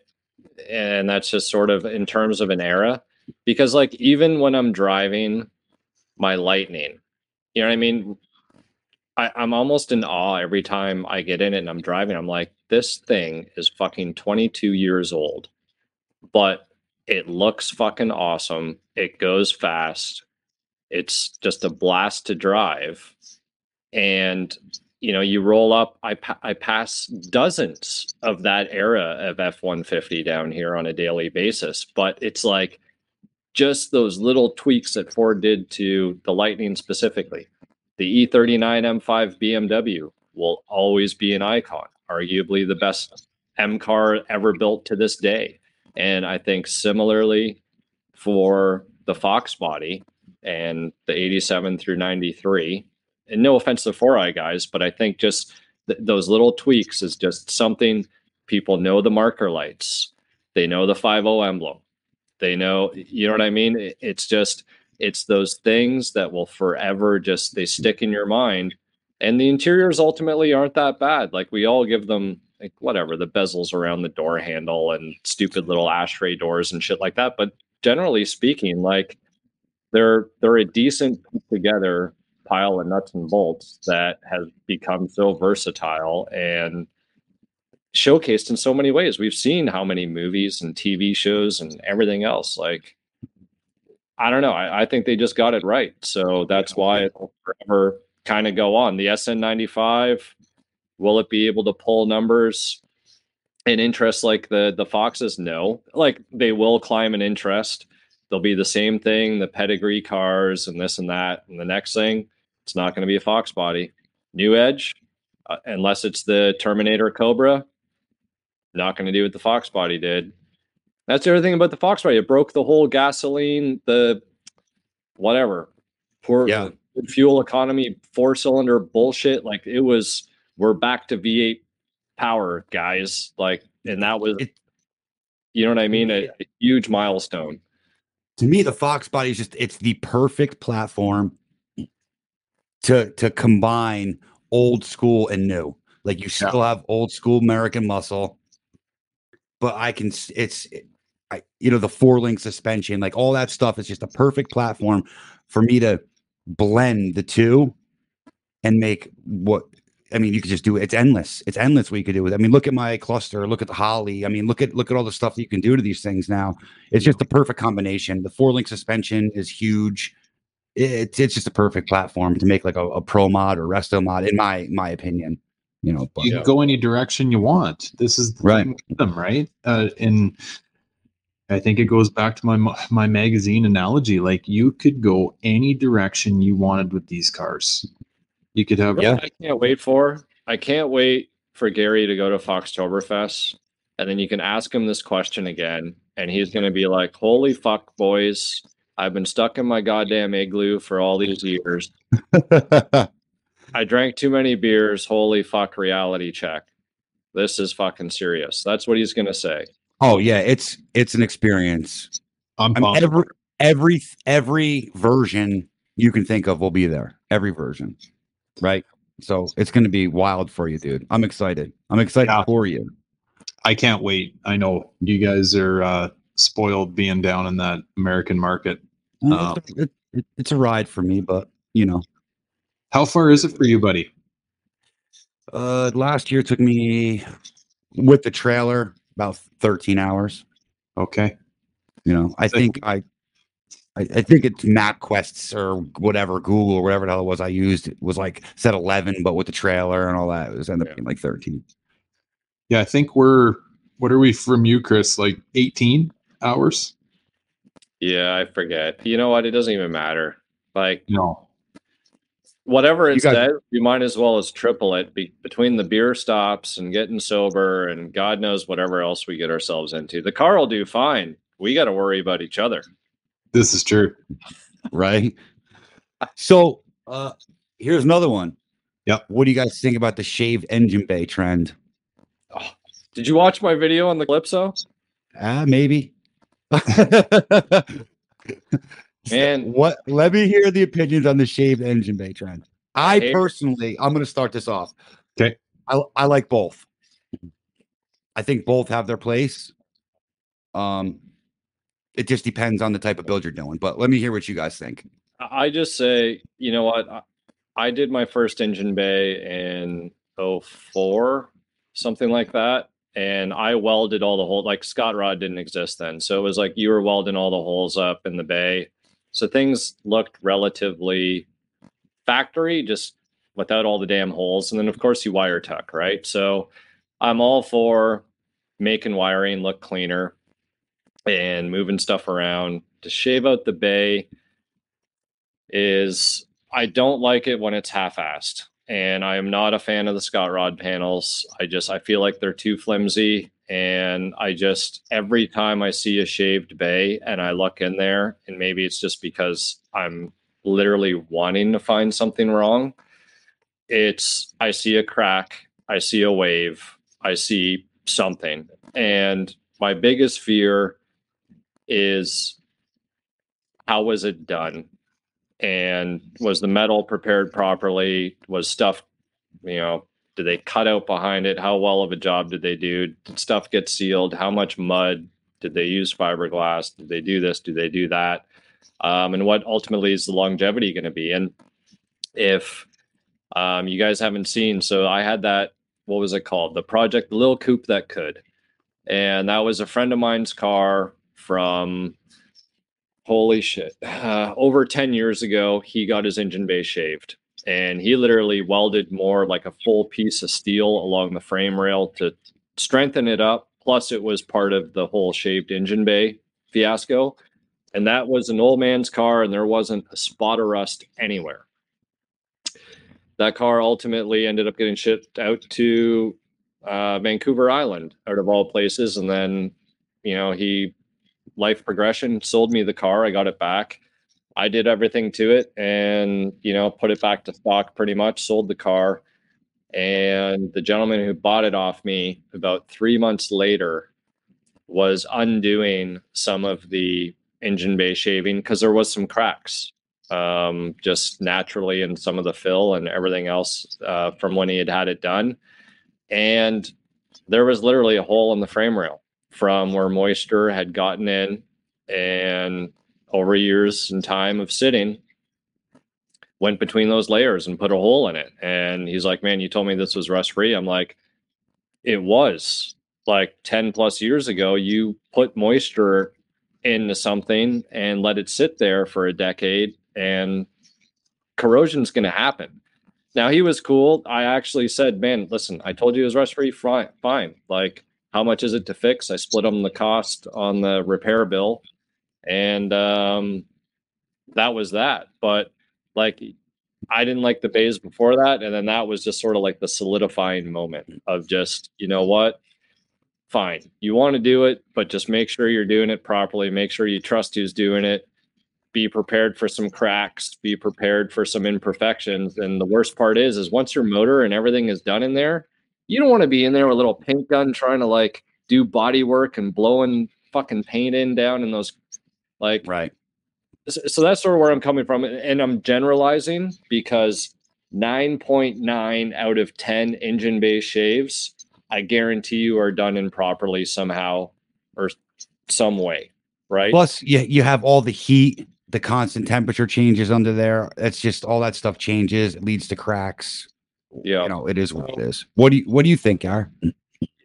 So just in summary, if you're building a show car and you want stuff to look pretty and you want it to look the part, sure, but please, like, don't fucking do it on a super clean low mile car. I'm still trying to talk the guy with the Calypso. I'm trying to talk him out of it because I'm just like, once you do it, or weld the holes. Don't do the panels. Just weld the holes up. What? At least there, you know what's there, and it's only that metal.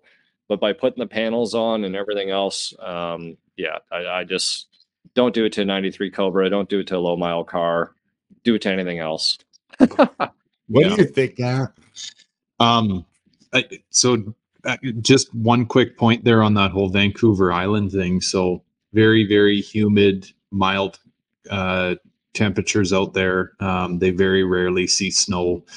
My brother lives out there. We were just out seeing him last week, and he's got this pickup, like a Dodge half-ton pickup.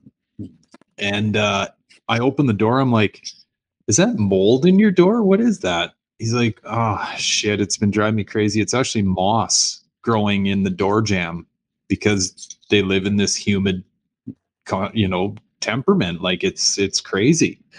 So yeah, humidity is a dangerous thing. Okay. Shaved engine bays, Tommy. And now, Bud, I'm not just pumping your tires here. I like the way that you've done things because, and I know this is a personal thing. Everyone's got their own little deal on it, but I like a nice combination of OEM made better, if that makes any sense. Like if you go too far away from an OEM feel, for me, it kind of turns into one of those like purple and yellow cover cars from the 90s. Nothing against them. I could admire them, but yeah, right. The scallops and the fucking whatever. Right. I don't like those goofy deals. I mean, there was a lot of engineering technology that went into these things. Well, maybe not the Fox bodies, but for the most part, there was a lot of tech that went into these cars. And I think admiring and maintaining most of that is key, at least for the way that I'm wired. So now I can admire a nice shaved engine bay. I really can. Actually, I was just looking at some pics of Mario's car the other day, right? That hood popped. I mean, it's fucking clean. It just looks like this engine is sitting there on the top of a trophy, Or, another one there is that... Wifey paid. Yeah, that's Mario. But then there's that Calypso car down in Texas, staggered ground. Oh, stay grounded for life. Yeah. So beautiful, right? Like just absolutely stunning. But at the same time, it's kind of one of those things, guys. I'm not trying to shit on anyone here, but if I see a shaved engine bay, it kind of resembles undercoat for me. I'm like, what are you trying to hide? Or maybe you're not trying to hide anything, but what lies underneath, you know? I don't know. Chris, I think me and you have talked about this a million times. Like somebody goes, "Oh, here's a car. It's got a 331 in it, blah, blah, blah." I'm like, "Oh, really? Like, do you got the fucking paperwork? Can I call the guy?" Like, is it really a 331? Like, maybe you drive it and it's one of these like Friday built cars that everybody used to talk about, that maybe the cam grind was a little steeper than the Thursday built car, and it goes a little quicker. You're like, well, I don't know. It seems to go pretty good, but is it really a 331? Like, so I don't know. I really like knowing what the honestly, here's the best really way to describe it. And Tom, you would have seen this in my white coupe, right? Like back in the day, anything you could do to clean or shave or do whatever was the way to go. I was shaving handles, I was shaving lock cylinders, I was shaving gas doors, shaving bays, and molding in detch kits. And as awesome as the kit looks when it's molded in, and I love nothing more than when you open up that door and that side skirt is molded right into the rocker panel.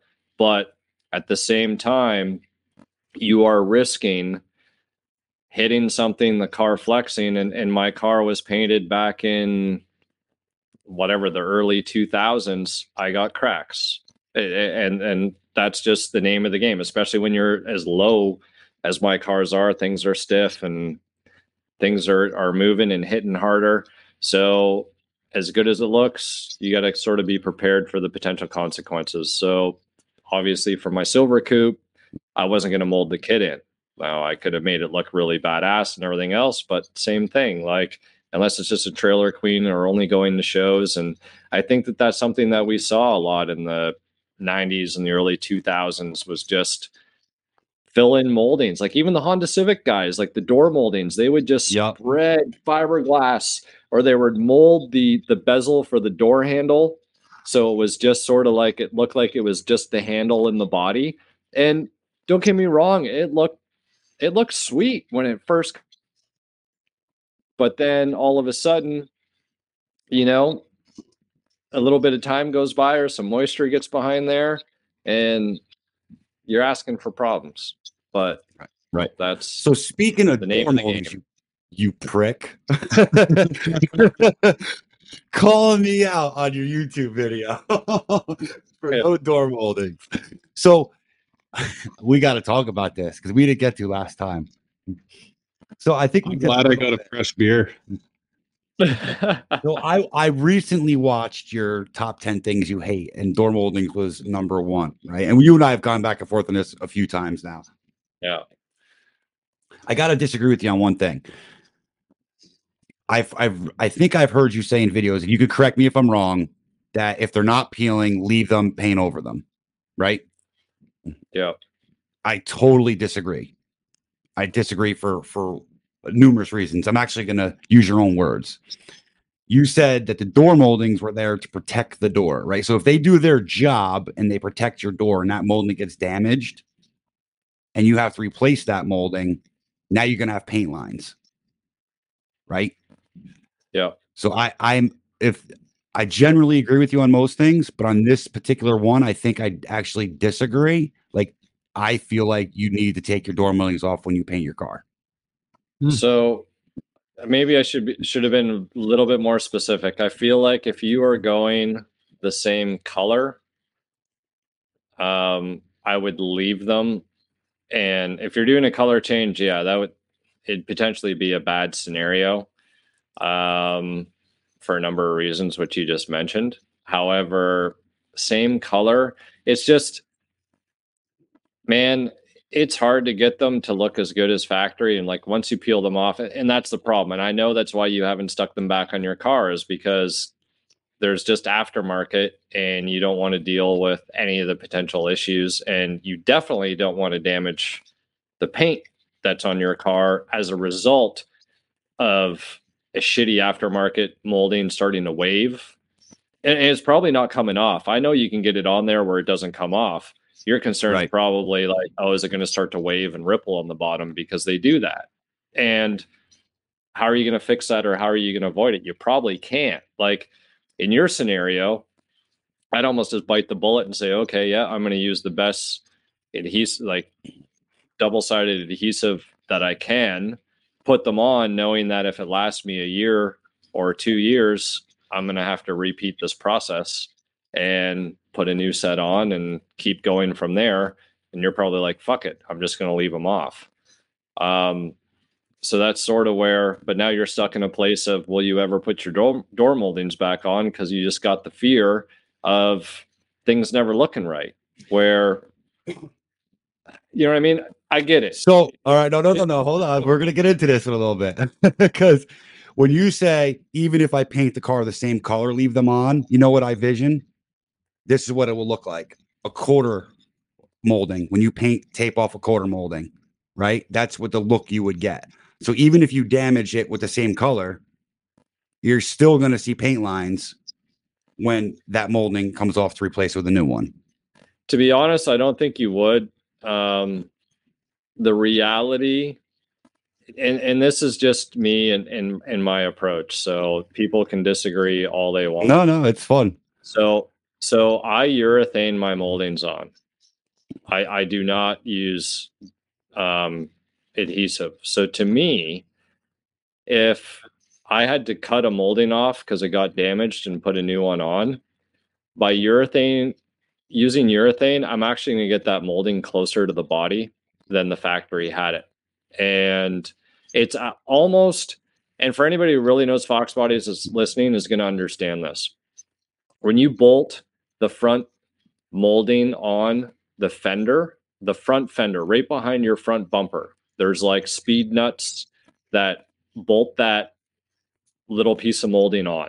Same thing on the rear quarter panel from the inside. You got to take those speed nuts on. Those moldings get so close to the body panel that if you leave them on and you paint your car with those on, the paint will build up there and it will crack because it's built up. The door moldings actually sit in the ones on the back parts of the fenders, and the front parts of the quarters are all on with a tape or an adhesive, and they're actually sitting out, call it whatever, a couple 30 seconds off the panel, but there's enough of a gap there where paint isn't going to build up and fill that seam. So the reality is, if you cut any one of those moldings off and you urethane them on, you're going to get them just as close as those other ones, and in fact, potentially even make them potentially look better. Now, if you damage those ones and need to peel them off, you're liable at that point to potentially do some, like, you got to be really careful so you don't damage paint.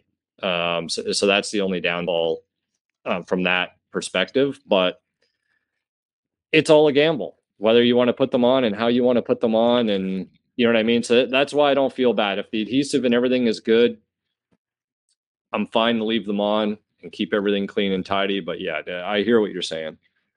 So there is other ways to do it. You and I actually messaged you about this. There is a way to do it. It's just pretty pricey. I'm not going to get all into it right now, but coming soon. You guys will see how to do it without a problem. But that is my main concern with a car like mine.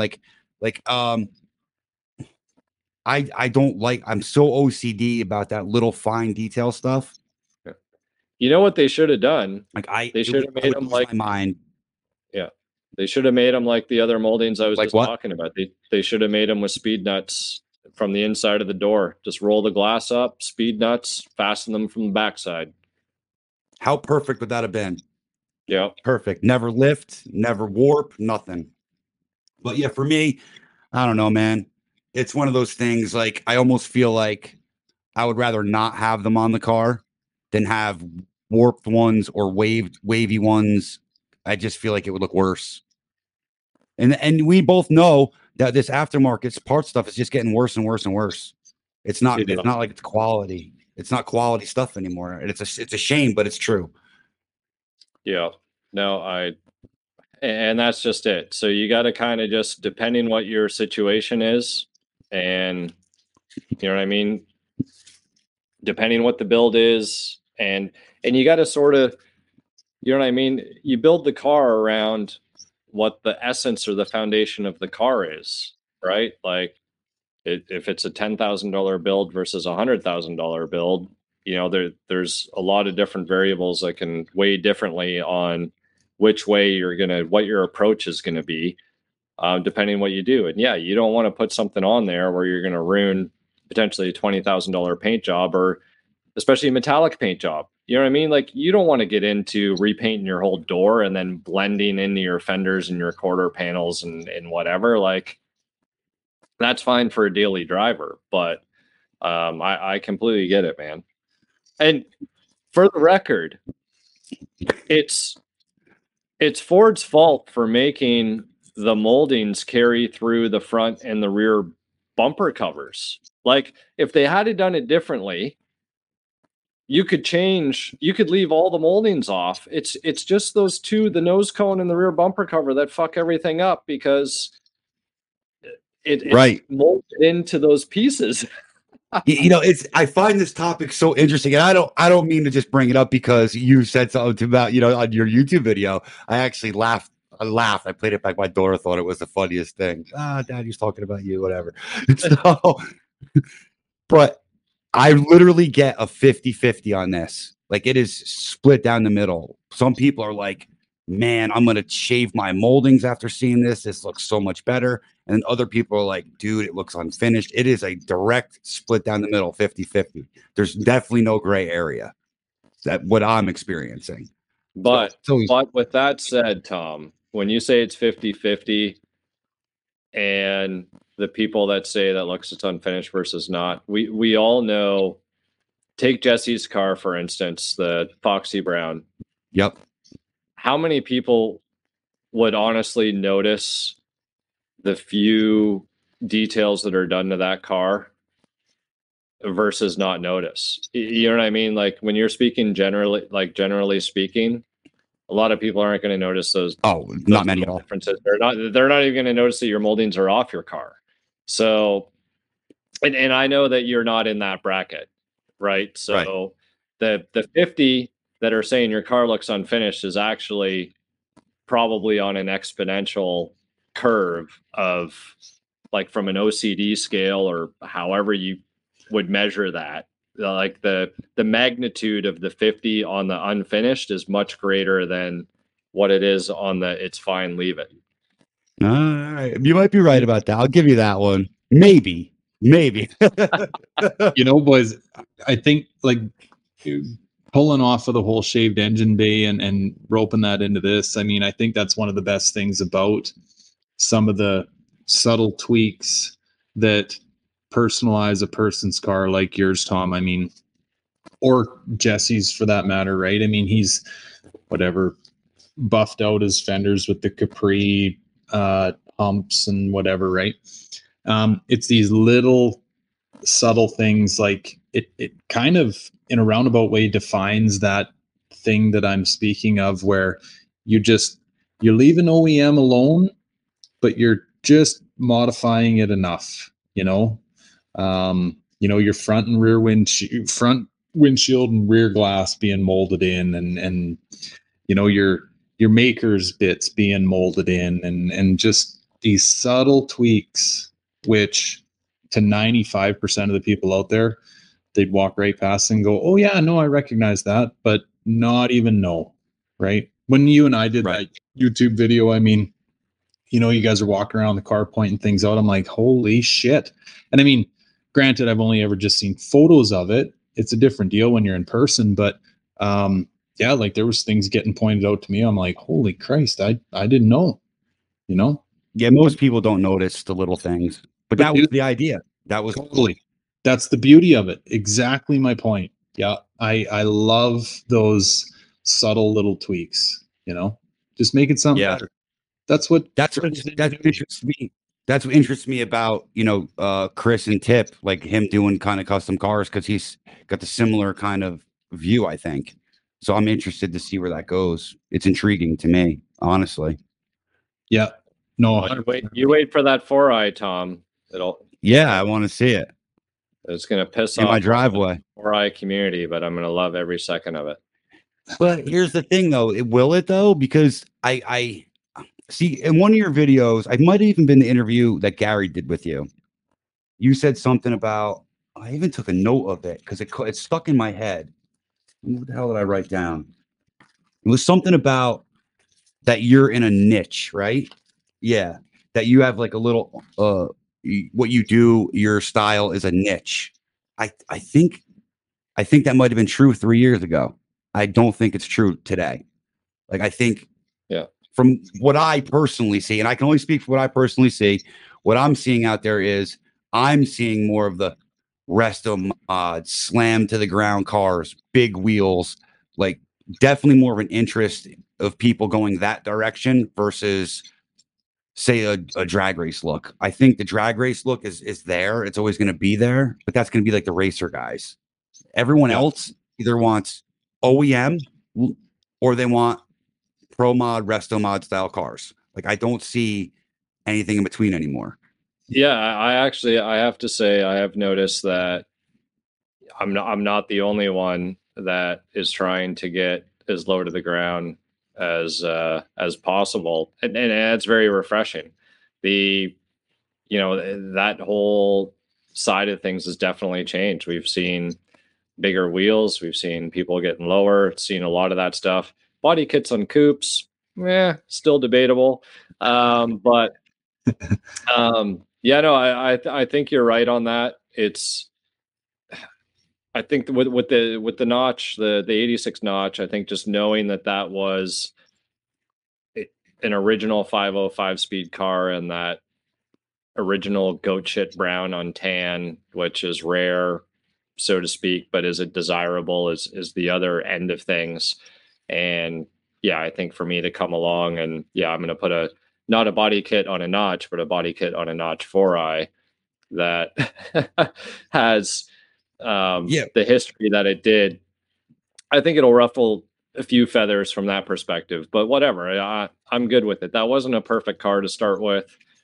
It's not like it was some low mileage, all original, true panel car by any means. So I think it's going to be all right. I just, I like to poke the purists here and there, the people that give me a hard time saying, "Oh, what's that fucking douche stuff that you're putting on your car?" and blah blah blah. Well, I'm just gonna say it, like, OEM to me is not appealing. Like, it's not appealing. The ride height's not appealing. Like, it's boring to me. I mean, the cleaner an OEM car, to me, all that means to me is easier car to modify, right? Like, that's how I see it. Like, it's just a cleaner slate for me to modify. Yeah. So clean cam. That's how I get it. I don't know. So yeah, I mean, who knows? I think it's crazy where these Fox bodies are going these days. I mean, go back 15 years and think that people were going to be spending 100,000+ on builds is just, it's mind blowing to me, to be honest with you. I wouldn't have been able to fathom it back then. I don't know about you guys, but it's pretty wild.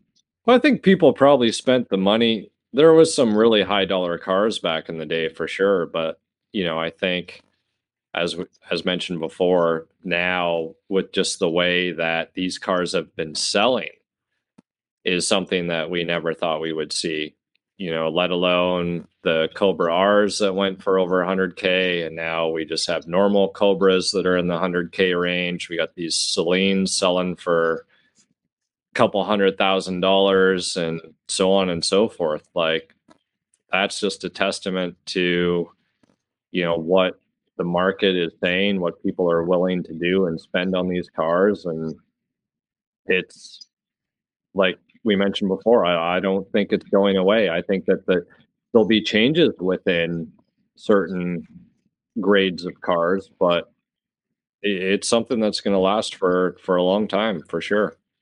Agreed. Yeah. Agreed. Oh, you know what I just thought of, Gary? Not to change subjects here quick, but About was just watching. teenage ponies. We got to get rid of those SVE wheels when he comes down here. Give him a set of ROHs, Chris. Send him home with a set. No, I was thinking about the video you did with your mom. Oh yeah, but It is 100% my favorite video that you've done so far. Is she really going to get the car? Like, are you really going to give her the car?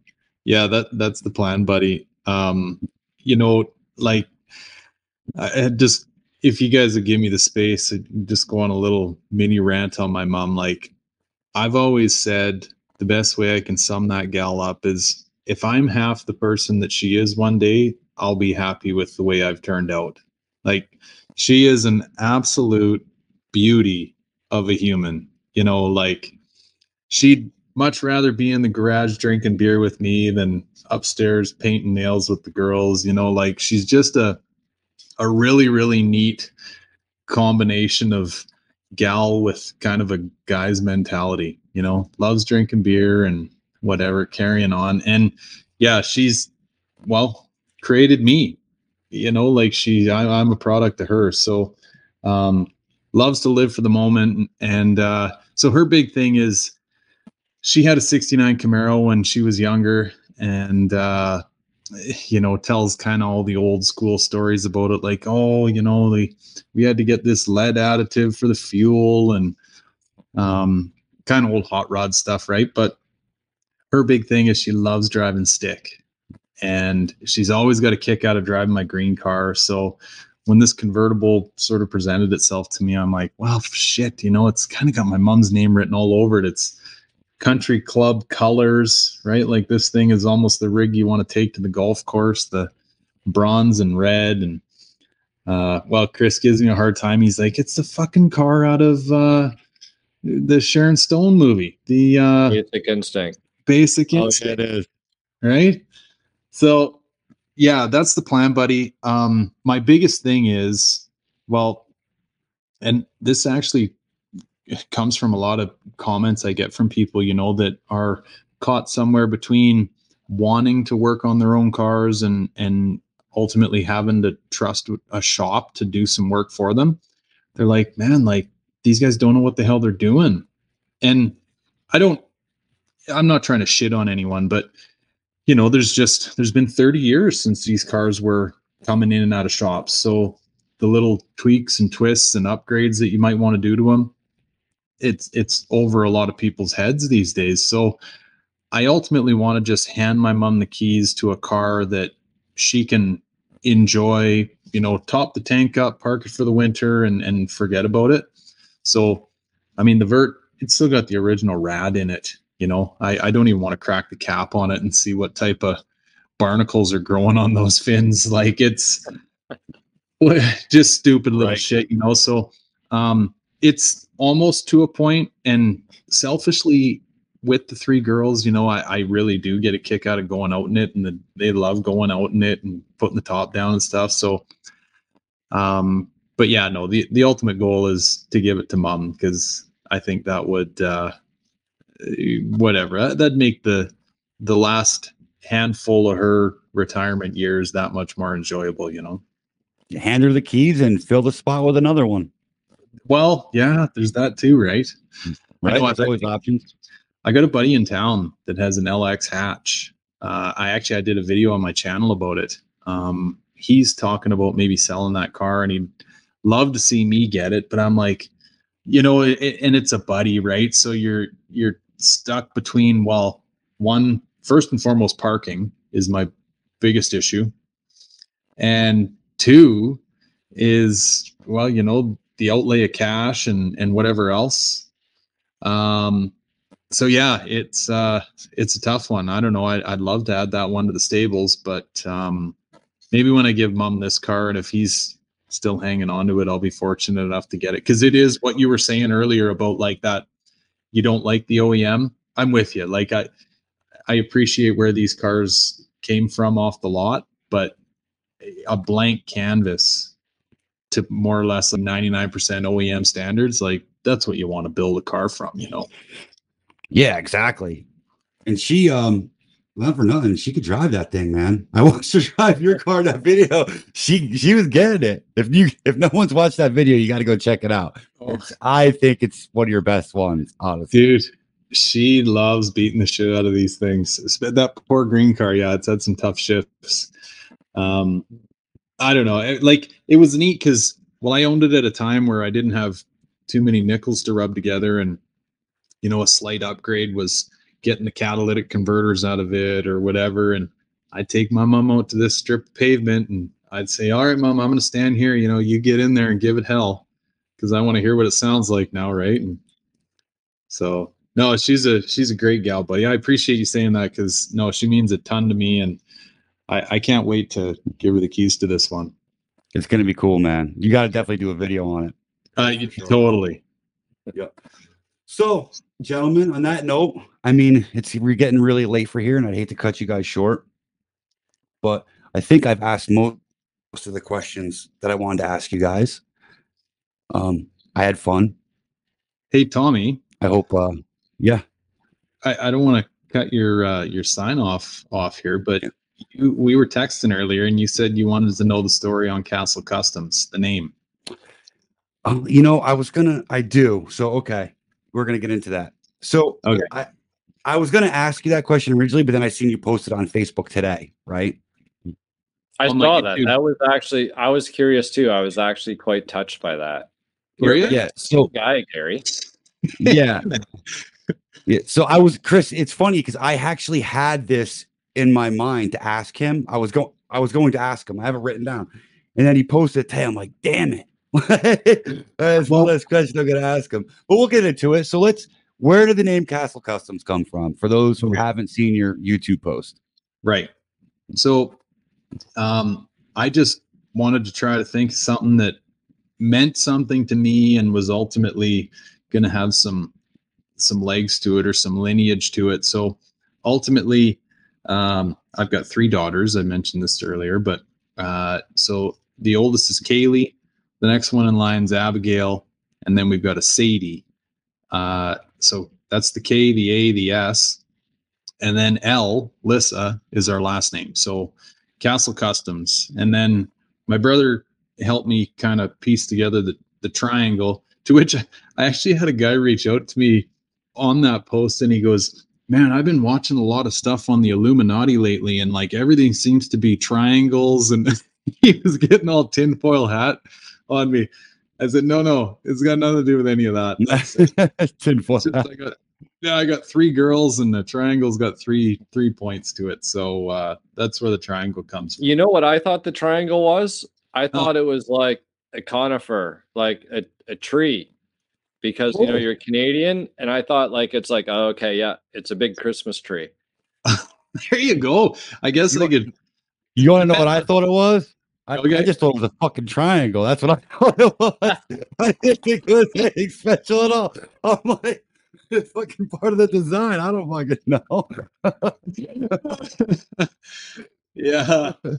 I guess on how many beers I got in me when I go to tell the story the next time, it'll maybe have a different twist to it. But yeah, no, anyway, so it's my girls' names and our last name, and I got 3 of them, so we got a triangle.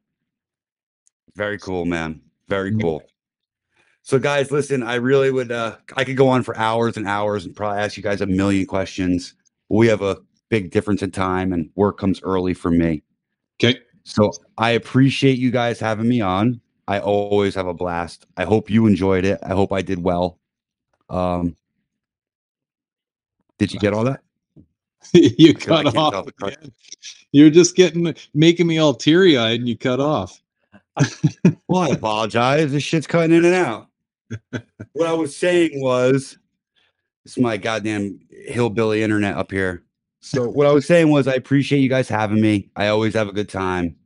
It was a pleasure, man. I'm glad you guys answered all the questions. I hope that you enjoyed having me on the second time. I hope people listening enjoyed it. And that's about it, man. I appreciate you guys. Man, it's always a pleasure, honestly. I just love chatting with you, and I wish we made a point of doing it more, to be honest with you. So yeah, never be a stranger, man, because like I said earlier in the pod, just surround yourself with like-minded people, and whether it's just for a hobby or whatever, or business or whatever you're doing, it's just so positive, man. I love your ideas. I love your creativity. And well, I think all three of us get along for many of the same reasons, and that's why we could chat for hours. So no, thank you, man, for making the recommendation, and I guess flipping things around a little bit for the listeners. And man, yeah, Foxtoberfest all the way. We'll catch up. That's it. We'll see you guys then. I'll talk to you guys before then, of course. Absolutely. And it's going to be a good time. Be prepared, Gary. You're going to drive it. You're going to drive it. Both you guys are going to drive it. Hell yeah. I don't want to hear no. I don't want to hear no before we get off here. So many people like, I'll drive, and they turn me down. Brother Tom is the only one who actually did it. So you guys are driving the car. I don't want to hear no. Oh, it'll scratch it. It's just. And I am no stranger to cross-country road trips. So even if Gary wants to bail from Seattle, I'm driving that bitch. Right.